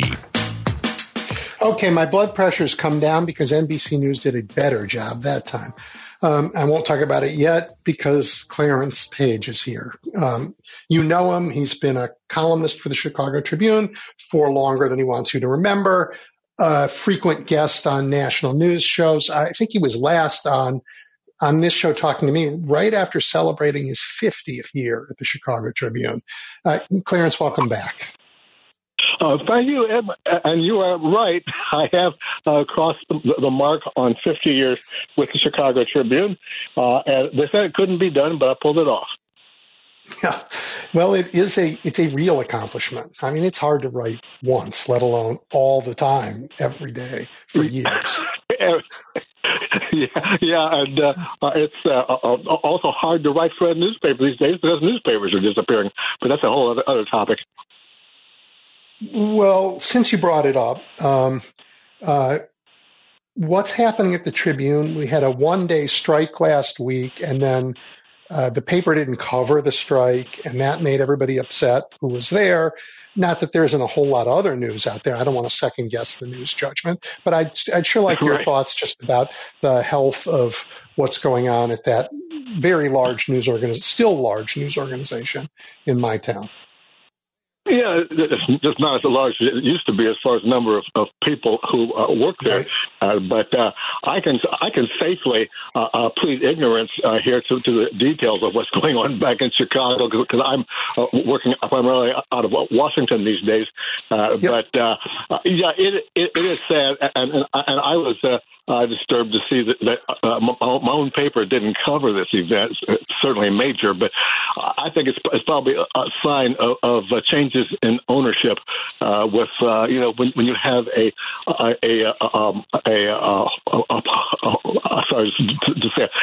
holding company, but a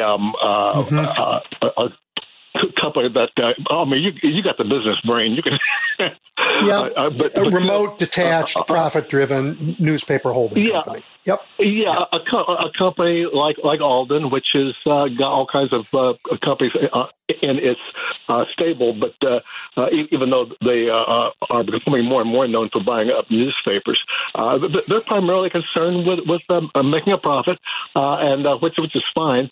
But this is happening across the country, and newspapers that are doing well now tend to be those that are owned by a family or a business person who at least cares about news. And that's kind of a specialty in itself. And I'm talking about the Washington Post these days with Jeff Bezos, the New York Times with the family that has historically owned the Times, and the Los Angeles Times, which has an owner now who cares about news, but he's new to the news industry, and they're having some problems there too. He sure is. So it kind of goes on that way. Yeah. Well, while news organizations are having a lot of trouble, there is a lot of news. Huh? Yeah, no shortage of news, and it's a situation where, this is the irony to me. You get a situation where national politics now are such in the Donald Trump era, and now the Joe Biden era as well, that you've got people. Well, this is the age of the internet now, so you've got everybody with the ability to be their own publisher. So you've got all kinds of news and information going out, some of it good, a lot of it trash, and it all gets almost an equal amount of attention out there, and that's really distorted our national debate as we go into another presidential election now, which is going to be undoubtedly the most polarized we've ever seen. Well, let's talk about that election cycle. You've seen a few, and you've even heard a few called the most important election we've ever had. This one might actually be the most important, but what do you think? Well, as I mentioned, I think this is the most polarized, no question in my mind about that. Our elections have gotten more and more polarized in recent years with, I talked about people who have the ability not to be their own broadcaster. Now everybody can go online and put their own news out. I say that with quotation marks around the word news. And you get a lot of false information going out. That distorts our debate. You also have a situation where there used to be a time when the parties, mainly Republican and Democrat, the parties controlled their ballots and their rosters more closely than now. When you had a situation where almost every candidate turned to the party for the assistance, that fundraising and precinct captains, et cetera, armies of our campaigners working out there on the streets. That was organized from the top, party chairpersons who were able to put some order in the whole event, the whole system. Nowadays, you've got renegade candidates who are good at raising publicity and raising their own profiles. The Marjorie Taylor Greenes out there now, and Donald Trump himself now, who's always been a master of publicity.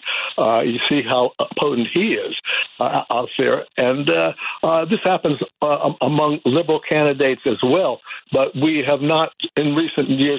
I go back to the days of Ralph Nader. He was an example, prototypical example of that. Nowadays, you've got the third-party candidates running for the Democratic nomination. There, Cornel West, Bobby Kennedy, young Bobby Kennedy, and the other folks. How many others are there out there now? Somebody just dropped out the other day.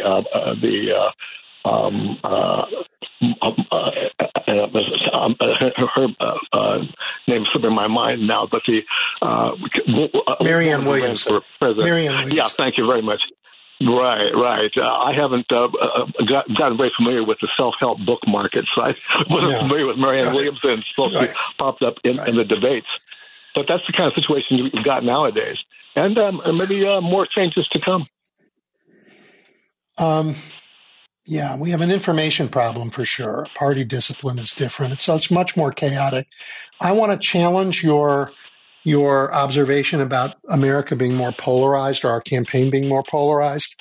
I don't know, Clarence, I don't know if I feel that way. I tend to feel like, it wasn't until 1968 that all Black Americans were permitted to vote in a presidential race. Right, that was after the Voting Rights Act. Right, the country was certainly more divided before then than it is now. We were more divided when women couldn't take half the jobs in the country than we are now. Right, we were more divided when everybody who is gay felt like they had to hide. I just think that in many ways America has come together.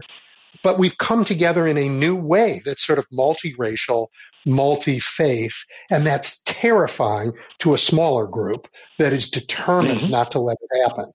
So I don't know that the whole country is more divided. I think there is one subset that's taken over the Republican Party that has launched into orbit. It's gone so far away from the mainstream. And I wonder if you think that's fair. Well, thank you first of all, Ed, for challenging my observation, because I usually only have my wife do that normally, and does a very good job of it. Are we more polarized? Usually I'm the person who says, we aren't that polarized. I mean, we had a civil war. We had 1968, the year, by the way, when I turned 21 and got the right to vote. And I'm old enough to remember when we had Jim Crow. And when I went down south to visit my cousins, we had white and colored restrooms. We're light years away from that now. But when I say we are more polarized now, I mean more in terms of what I said before. More people have a voice in terms of having media access than ever before. And so all kinds of ideas go out, some of them good, some of them crazy. And there's a certain equalizing impact that the media has in that if people hear it on their news show or some show that sounds like a news show, it has as much value to them as a falsehood that goes out and has there was a study at Harvard's Media Center that has at least one study that showed that false information has a better chance of wider dissemination than good information. There have been several studies really that have found versions of that. But when I look at QAnon and the other offbeat cults that have popped up, information cults that cling to a certain idea simply because they find it to be comfortable and lose track of it being verascible, in other words, provable, true, etc., then you have a real problem there. And that's kind of what we have today. Yeah. Well, we definitely have a huge information problem, and that's a big topic. I'm not diving into that one right now, but we've talked about it before. Really important. Hey, but related to that, and because it's part of the information weirdness that's out there, and I know you've written about it a couple times. Why couldn't Nikki Haley answer the question about what brought us to civil war? I have a theory based on my knowledge of the South and the North and differing attitudes toward race and different perceptions of history. You talk about alternative facts.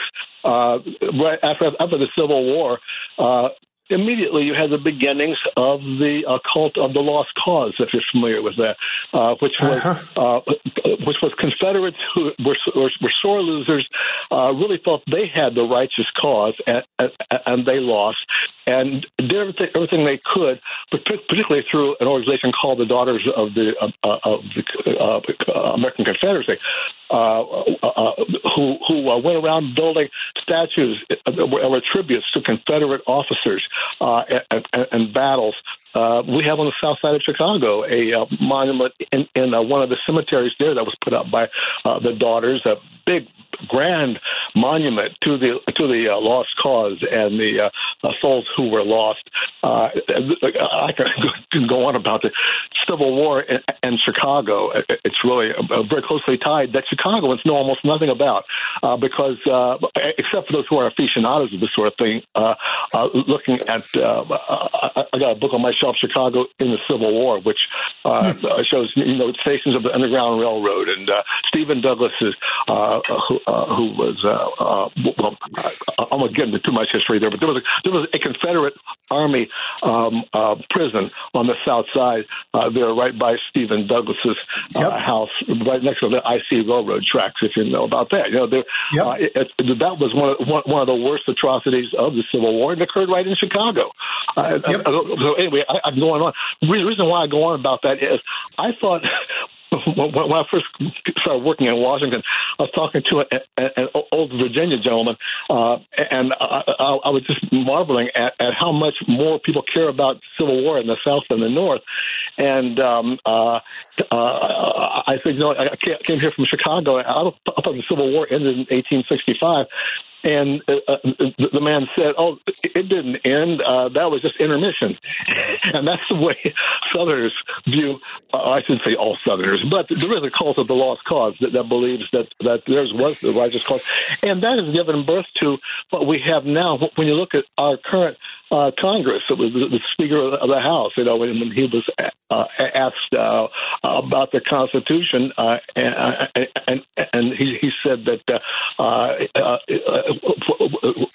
the document he really cares about is the Ten Commandments. It's not a direct quote, but is essentially his sentiment. And that's Johnson, Speaker of the House. Just the other day now, you see he cobbled together a coalition of voters who were able to suddenly, after having pushed border security as their most important issue among Republicans, suddenly Donald Trump says, oh, we can't give that away. You can't pass that bill now because we need that issue for the presidential campaign. And sure enough, the Republicans in the House flipped their position and suddenly turned against the border security bill that would have really dealt with that. It would have resupplied money to Ukraine. You got all these this great compromise that was made in a time when too few compromises are made, and it was destroyed because of Donald Trump getting his nose into it. So who's the real president? Who's the real leadership? There's a certain amount of anarchy going on, which is tied together with these channels of power like the internet. That is really causing that's going to be what determines our next president and our next presidential term. Well, that argues that we have to get very busy getting good information in the hands of people.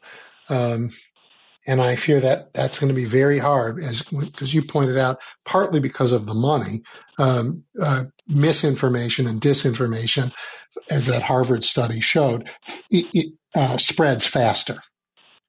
Faster. And we have, I think we're seeing action on all kinds of fronts now. I think, people on the left as well as on the right now are looking at how to get their vote out, which is what people do need to look at this year. And I look at, besides, you've got border security for Republicans, you've got the right to choose, abortion rights among Democrats being a very powerful force to turn voters out. So here again now, I maintain this is a very polarized election. And these are two examples of issues like this. Because I expect you're going to have people on both sides working very hard to win voters to their side and to their cause. And that's going to be what shapes our politics for the foreseeable future. Yeah. So I want to ask you about the perspective in Washington about some of the things that are happening in the states, because I just don't see it written about too much. And I think the Great Lakes states are amazing. I mean, here in Illinois, where, as you know, we have had a bipartisan mess for decades, right? Now the state's finances are improving, businesses are growing, jobs are coming back. We're seeing increased tourism, although some of that is the tragedy of young women coming here for abortions they can't get in their own states. Over in Michigan, where just a few years ago, bad governance left an entire city without drinkable water. That state's on fire, attracting billions in private investment, using their public dollars to improve their schools and their state infrastructure. It's the same in Minnesota, and Minnesota has even gone sort of to that laboratories of democracy place, and they are testing a bunch of progressive legislation. The rest of us can see how that works. And in Wisconsin, you know, they look to be close to breaking the worst gerrymander in the nation. I mean, why aren't the Democrats here in the Great Lakes? Why aren't we the poster children for what Democrats really are in the country, as opposed to, you know, the ones who are the loudest who get on TV in Washington? Right. Well, that's a very good question. I think, for one thing, you got to really turn to the states and the different conditions in the states. Illinois, for example, is now the new New York or California when it comes to being quite solidly Democratic run, having Democratic governor, Democrats control the legislature. You've got Republicans feel like, you know, the outcasts with their hands in their pockets, praying for Donald Trump to come and deliver them, and quite the opposite in any number of solidly Republican states, where you have there's you talk about the smaller group of people.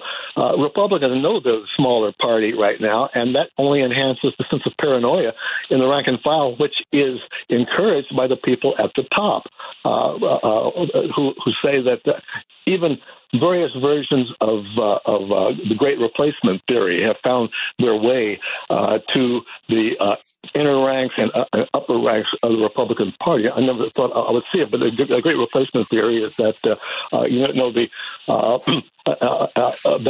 Democrats are the Democratic Party, just to name one entity, is encouraging more immigration by new Americans in order to help their ranks, saying that, Hispanic voters, for example, grateful for a looser border or open borders, as Republicans call it, that they will turn and vote Democratic. Well, by their own figures, they can see that that's not true, or it's not reliable.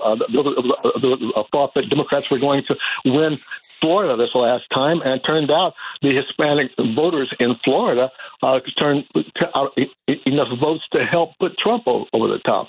And that's continuing, that Republicans being stronger and stronger in Florida, where there's all this paranoia about new citizens. There's nothing new about that kind of xenophobia, this anti-immigrant sentiment. It's a very American thing as far as having historical tenure, but nowadays it's got an extra bite to it because there is this paranoia that we're being replaced. So that gives more strength to those who are either anti-immigrant or anti immigration reforms in any sense that will make it easier for more immigrants to come. And so this is one of those shadow issues that it certainly helped Trump to win, and that's why he wants to keep that border issue out there, because in the hopes that can counter the gains the Democrats have made since the in the Roe v. Wade and a rallying now of people who want to restore the right to choose. That's the kind of dynamic we're working in. Yeah. I mean, I think about Republicans in Illinois and the Republican governors that we've had in Illinois going as far back as I can remember, which might be Dick Ogilvy. It's a long way. Yeah. Well, these were not Republicans who would be recognizable today. They didn't talk great replacement theory. They didn't. No. They weren't like Donald Trump. I mean, so if Illinois is solidly blue today, it's not that the people who were Republicans in this state have changed their mind. It's that the Republican Party has left them and gone somewhere else. They don't. Those sort of solid Americans, they got no party. Yeah, and you're right. But at the same time, those moderate Republicans, the Mitt Romneys, and various other moderate Republicans, they're still around. They just don't dominate anymore. What dominates is the craziness, like Donald Trump has brought into our national politics, this extremism that led to that assault on the Capitol. I mean, that's the kind of event I never thought was going to happen, but here it is, making me think maybe that guy who said the Civil War isn't over was right, especially when I saw some of the folks that were storming the Capitol waving Confederate flags, which takes us back again, Edwin, to Jim Crow and the 60s. And why my optimism is always guarded, even after Barack Obama served 2 successful terms. I now see on a closer examination that at the same time Donald Trump and his cohort was on the sideline saying, well, now we really got a chance to take over because people are going to see the danger. And I heard no less than David Duke say that back in Virginia when they were organizing around the events in Charlottesville. And I thought Duke was nuts. And then I saw that, hey, I see what's going on because suddenly there's this revival of attitudes and ideas that I thought had died, gone into remission by the time Obama came along. No, they're just as lively as they ever were and ready to take over the government again. Well, so that brings me to the last question I had for you, and it's complicated. And it really is. I always love to get that one's the last question. Sorry. It's a simple question, but it's a complicated idea. What does it mean to win?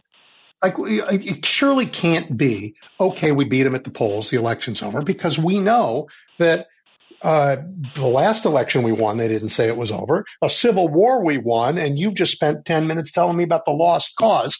What does it mean to win? How do we win? Yeah.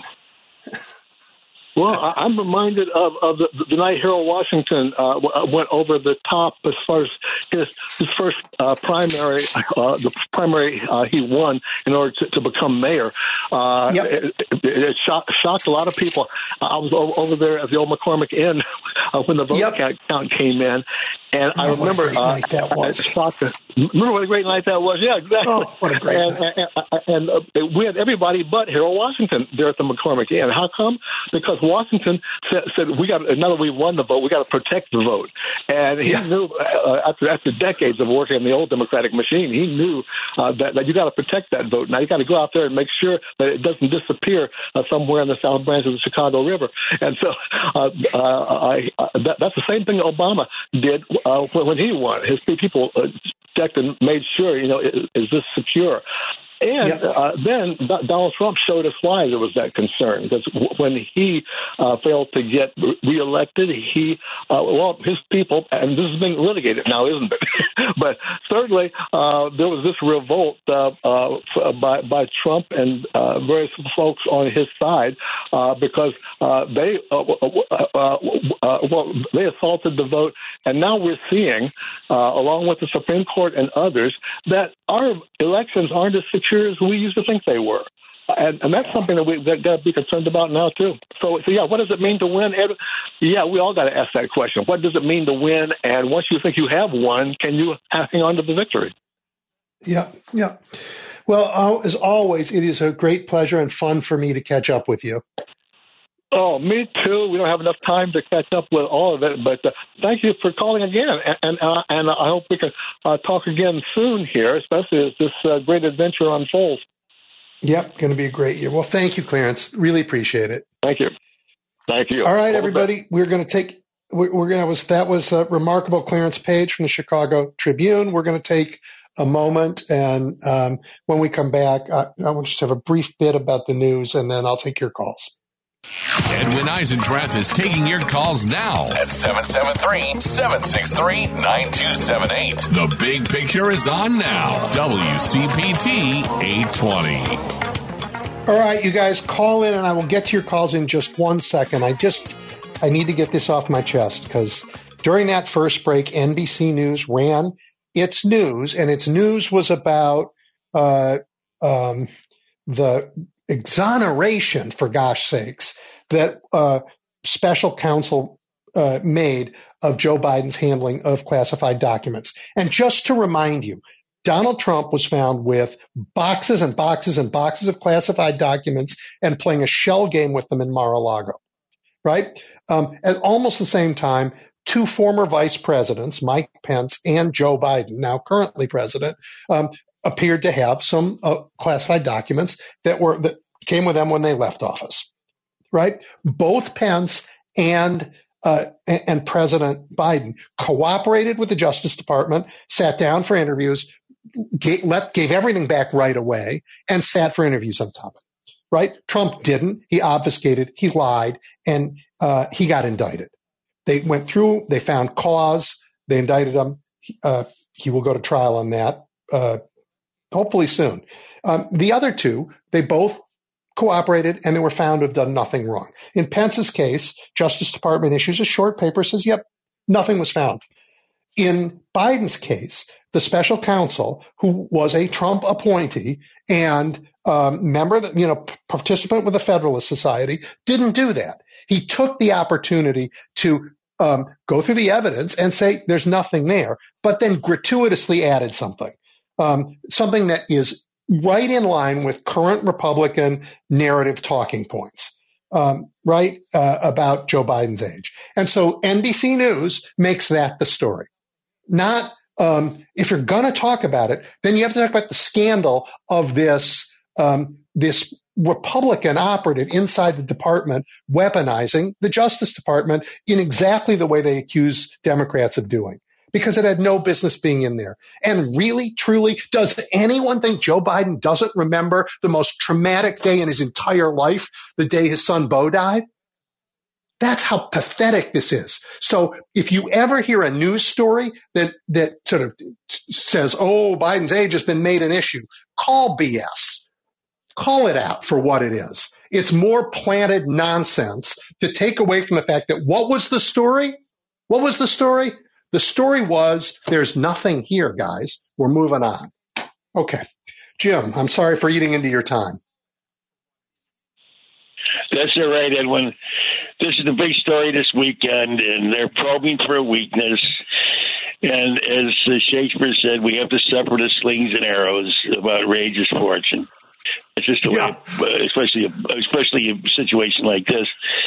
But a couple of things on the bright side. First of all, let him start with the age issue on us, because we can come right back.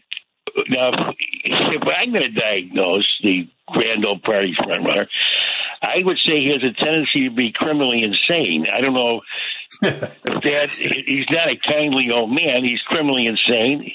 And not only that, but he refuses to take the election seriously. He believes that he should win under any circumstances, and there was no such thing as a fair election. And we'll just have to ride the storm out. But he's 3 years younger than Biden, so he's just the same age as Biden. And I argue that he's 5 times wackier than Biden could ever be. But that's not the point. Real quick, another thing that I love to run on is this prohibition against women's autonomy. In 1920, Wayne Wheeler, by himself, started the prohibition in 1920 with the Volstead Act. All right, so that ran for about 12 years, and they finally had to get rid of it because it was so ridiculous. Because that was another we're going to make us morally bound to this idea that if nobody drinks, we'll have a morally upright country. And it's similar. It's almost the same as this prohibition against women. In other words, if we don't let women have their own doctors and their own validity, this is a moral demerit on our part. I mean, it's not going to stand, but that's in our favor. But I'll have the argument about the age of these two, because in my estimation, Trump is sinking fast. I don't care what anybody says. If that's what they want to do, if this lawyer turned doctor, good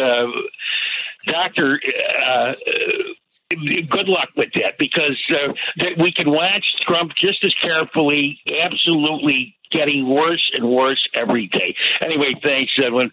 Have a good week. Always a pleasure. Thank you for listening, and thank you for participating. Super Bowl. Thank you. Yep. All right, Paul. Donald Trump is a convicted rapist, a proven fraudster and slanderer, and he's so obese from his McDonald's diet he couldn't run across the street if he was on fire, and that would be a grease fire. He ain't nobody's Messiah, and he's my elevator speech. That's the attack. Yeah, it's a good one. Yeah. Well, I mean, that's all you need. He is a convicted rapist. Well, here's the other thing I've been saying is that he is as guilty of rape as O.J. Simpson is of murder. If you Paul, think O.J. Simpson... I want to just say that the takeaway was a slightly different from Rachel in the beginning, because she would argue that that we have to make it personal. That Donald Trump's character is partly the issue, but we have to be able to say to all the women we know, he's going to take away your rights. To all the voters we know, he's going to take away your rights. Right? Anybody who's a working man and woman, he's going to tax you and give it to his rich friends. Make it like people have to know he's coming for you. Right? He's coming for you. Yes, because that's what he's saying, and that's what the Republicans... You're absolutely right about that. But have you noticed that he has not been out this week? Oh, yeah, he was. He had a rally yesterday. It was a lie fest in Pennsylvania. Yeah, well, okay, but see that he can only look. If you're running for president at this point, you need to be out. You need to be out 5 days a week. And I'm sorry, I think he's got to spend some time in court. Well, he didn't go to court this week. No, but I mean, how would you feel if you had that many cases against you? Cry me a river. Where's the little violin? Yeah. Look, I think the guy can only get out when he can get drugged up enough to do it.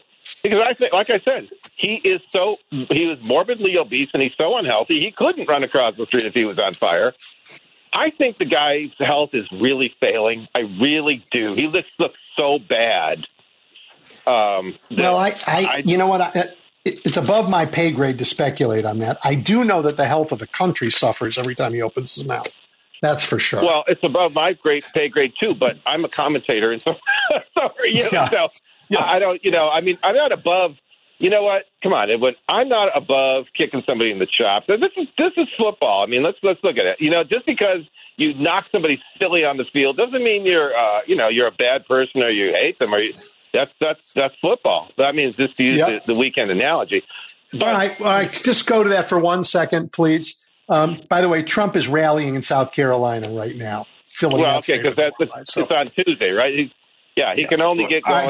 I want to change the subject for just 1 second. Do you have a Super Bowl pick? Okay. Do you have a Super Bowl pick? Oh, do I have a Super Bowl pick? I know the 49ers are favored by 2, and I would be rooting for the 49ers, but I think the Chiefs are going to win. I'm going to say 24-20. 24-20. That's specific. Wow. Yeah. All right. That's just what I do. All right. Well, I got a few stacked up there I got to get to, but thanks, Paul. Yeah. Okay. Have a good one. All right. Nancy. Hi, Edwin. How are you? Thank you, Nancy. I'm good. How are you? I'm upset, but you had 3 terrific guests on today. Again, they were wonderful. Thank you. But my question is, and I know when I say this, you're going to scream at me, because I always hear Hartman say about despair is not an option. I'm in despair. I'm ticked off. I'm fed up because I'm sorry, I forgot your first guest's name. Rachel. About how to fight. Yes. Where was she? And I'm not asking on her part. You had no problem finding her. Why haven't the Democrats dug her up like 25 years ago? Or how about when Reagan first started this war on democracy and everything? This is the problem with the Democrats. Well, the basic problem is two-party system doesn't support democracy. It destroys it. And I know it's not going to change in my life, but that's why I'm in despair, because I tell people or I call in and I say, two-party system isn't working for democracy. They agree with me, and then they turn around and say, well, it's not going to change in your lifetime. No, it probably isn't. I'm old. It's not going to change in my lifetime, but we have to fight for it to change. And I'm counting on the younger generations, but, when I hear Tom Hartman tell me that the cons are sending out all kind of literature into Mexico and Puerto Rico and everything, and telling everybody about how, Democrats hate you and they're going to, turn you back and, don't come they say come to America for jobs. And then when they get to the border, then the cons are screaming about, not letting them in and stuff. We've been fighting the same argument forever. I've been voting for 50 years. And they told me when I first started voting, we have to get rid of the Electoral College. We have to get rid of the filibuster. We have to get money out of politics. Yeah. Have we done any Nancy, of that? there are a lot of things. 50 There are a years. lot of persistent. I hear you. There are a lot of persistent problems we have that we have not solved. But let me ask you this question. Think back to America 50 years ago. Think back. Are we not a better place than we were 50 years ago? I mean, 50 years ago, again, the first time, if you were black, the first time you were allowed to vote for a president in every state was 1968. We're better than that. I know. Right? We are making progress in so many ways. So don't despair. I mean, I just think, I think back what I had in my house, I had a box of records that weighed a ton and one record player, a refrigerator with a few things, right, a ragged old chair, and like not much, right? There's much more abundance in the world. There's much more equality in the world. People have more choices than they've ever had. And there's so many problems still to face. And we have big ones in front of us. There are. Leaving the politics aside, like the environment, big problems still. But we always had big problems. But the difference is we thought we were up to the challenge. Bring on those problems. We'll go to the moon. Okay. I mean, that seemed like a big thing at the time. You know what? There's a big challenge. We'll take it on. We aren't a different people. We can still take on these big challenges, even with the Republicans tying lead weights around our feet and trying to throw us in Lake Michigan. I mean, as you and I are talking, I'm looking at the feed of what Donald Trump is saying at his rally in North Carolina. He's telling Russia to attack NATO countries. He's insane. Right. He's insane. Yes, we are going to crush that man in an election, and we are going to win big enough to do some of the structural things we haven't been able to do for 40 years. We are close. We're close. May I just, I know this is going to sound snarky, and I'm not trying to be, but no, are we better now than we were in 1968? In certain areas, yes. But here's what I've seen over the last 50 years. We went to a peak, and now we started going downhill because of the two-party system, and Democrats still don't know. Your first guest made that point, too. They still don't know how to fight back, although I give the progressives a lot of credit. I'm a proud progressive socialist Democrat, and I'm a Bernie fan, and they screwed up so many times. They picked the candidate. We don't pick the primary candidate. It wasn't South Carolina that chose Joe Biden. It was the fact that they stopped Super Tuesday before it could be held. And, all this stuff, people are under the illusion that every vote counts. Then why do we have swing states and all that? Why does Colorado not mean anything? And yet the not-so Supreme Court, they're changing. 200 years ago, the forefathers told us, we're not going to have anybody who is against the Constitution or whatever they said about, the Confederates can't run in our office. Yeah, after the Civil War. Can't take office. Well, not so Supreme Court just knocked that down, didn't they? I think they will. They haven't yet, but I think they will. They're going to come back with, and I almost puked when I heard Kagan. I really thought Kagan was on on the right side, and I don't mean that Republican. Anyway, when she said, do you expect one state to choose the president? Really? Was she not around for Florida? No, you know what? Especially her. Yeah, I have a lot of respect for her, but this is a really interesting case. And then we have a couple more coming. Immunity is coming. I mean, so the Supreme Court's going to be very busy. Oh, they're going to say he's not immune, but that's only to make up for the fact that they're going to say he could run. I want him to run. They're not going to win this year. They're not. No, but I'm glad everybody's scared about it because then they'll keep fighting for it. But let's win by 55 or 60%, Nancy. And if we win that big, we're going to be able to make those changes that have been so long in coming. And, one of the things I love about Joe Biden is he has undone the deal that's been in place since 1980 that said everything has to go to the top and it'll trickle down. He said, nope, that's not how we build a great country. And it's going to take, he's been 3 years trying to change 30 of history. I think we're moving in the right direction now. It's not easy. But hey, Nancy, as always, I am very happy that you listened and called and participate. I got to go on because there are a few others, but really, Nancy, thank you. Thank you for listening. Before you go, Nancy, do you have a Super Bowl pick? Not really, but I'm kind of, I don't know. I'm torn because I know Kansas City and all that stuff, but they won last year in San Francisco. Yep. But to be honest with you, the Bears aren't in it, so I really, don't really. All right. Spoken like a true Chicagoan. Thank you, Nancy. I bet they won't win by 2 points because that's the way they set it up. Yep. All right. I'll talk to you next week. Okay. Hey, Brian. What's on your mind today? Hello. I agree with Nancy, always edifying. And the reason I'm calling, I'm not sure. It seems to me a couple weeks ago you said that people on Medicaid are not making a contribution to society. No. Would you like to clarify that? Or I did not say that. I did not say that. I have no recollection. I wouldn't say that. No, that would have been somebody else, not me. No. I think people first, wealthy and not wealthy Americans all can contribute to America in different ways and do every day.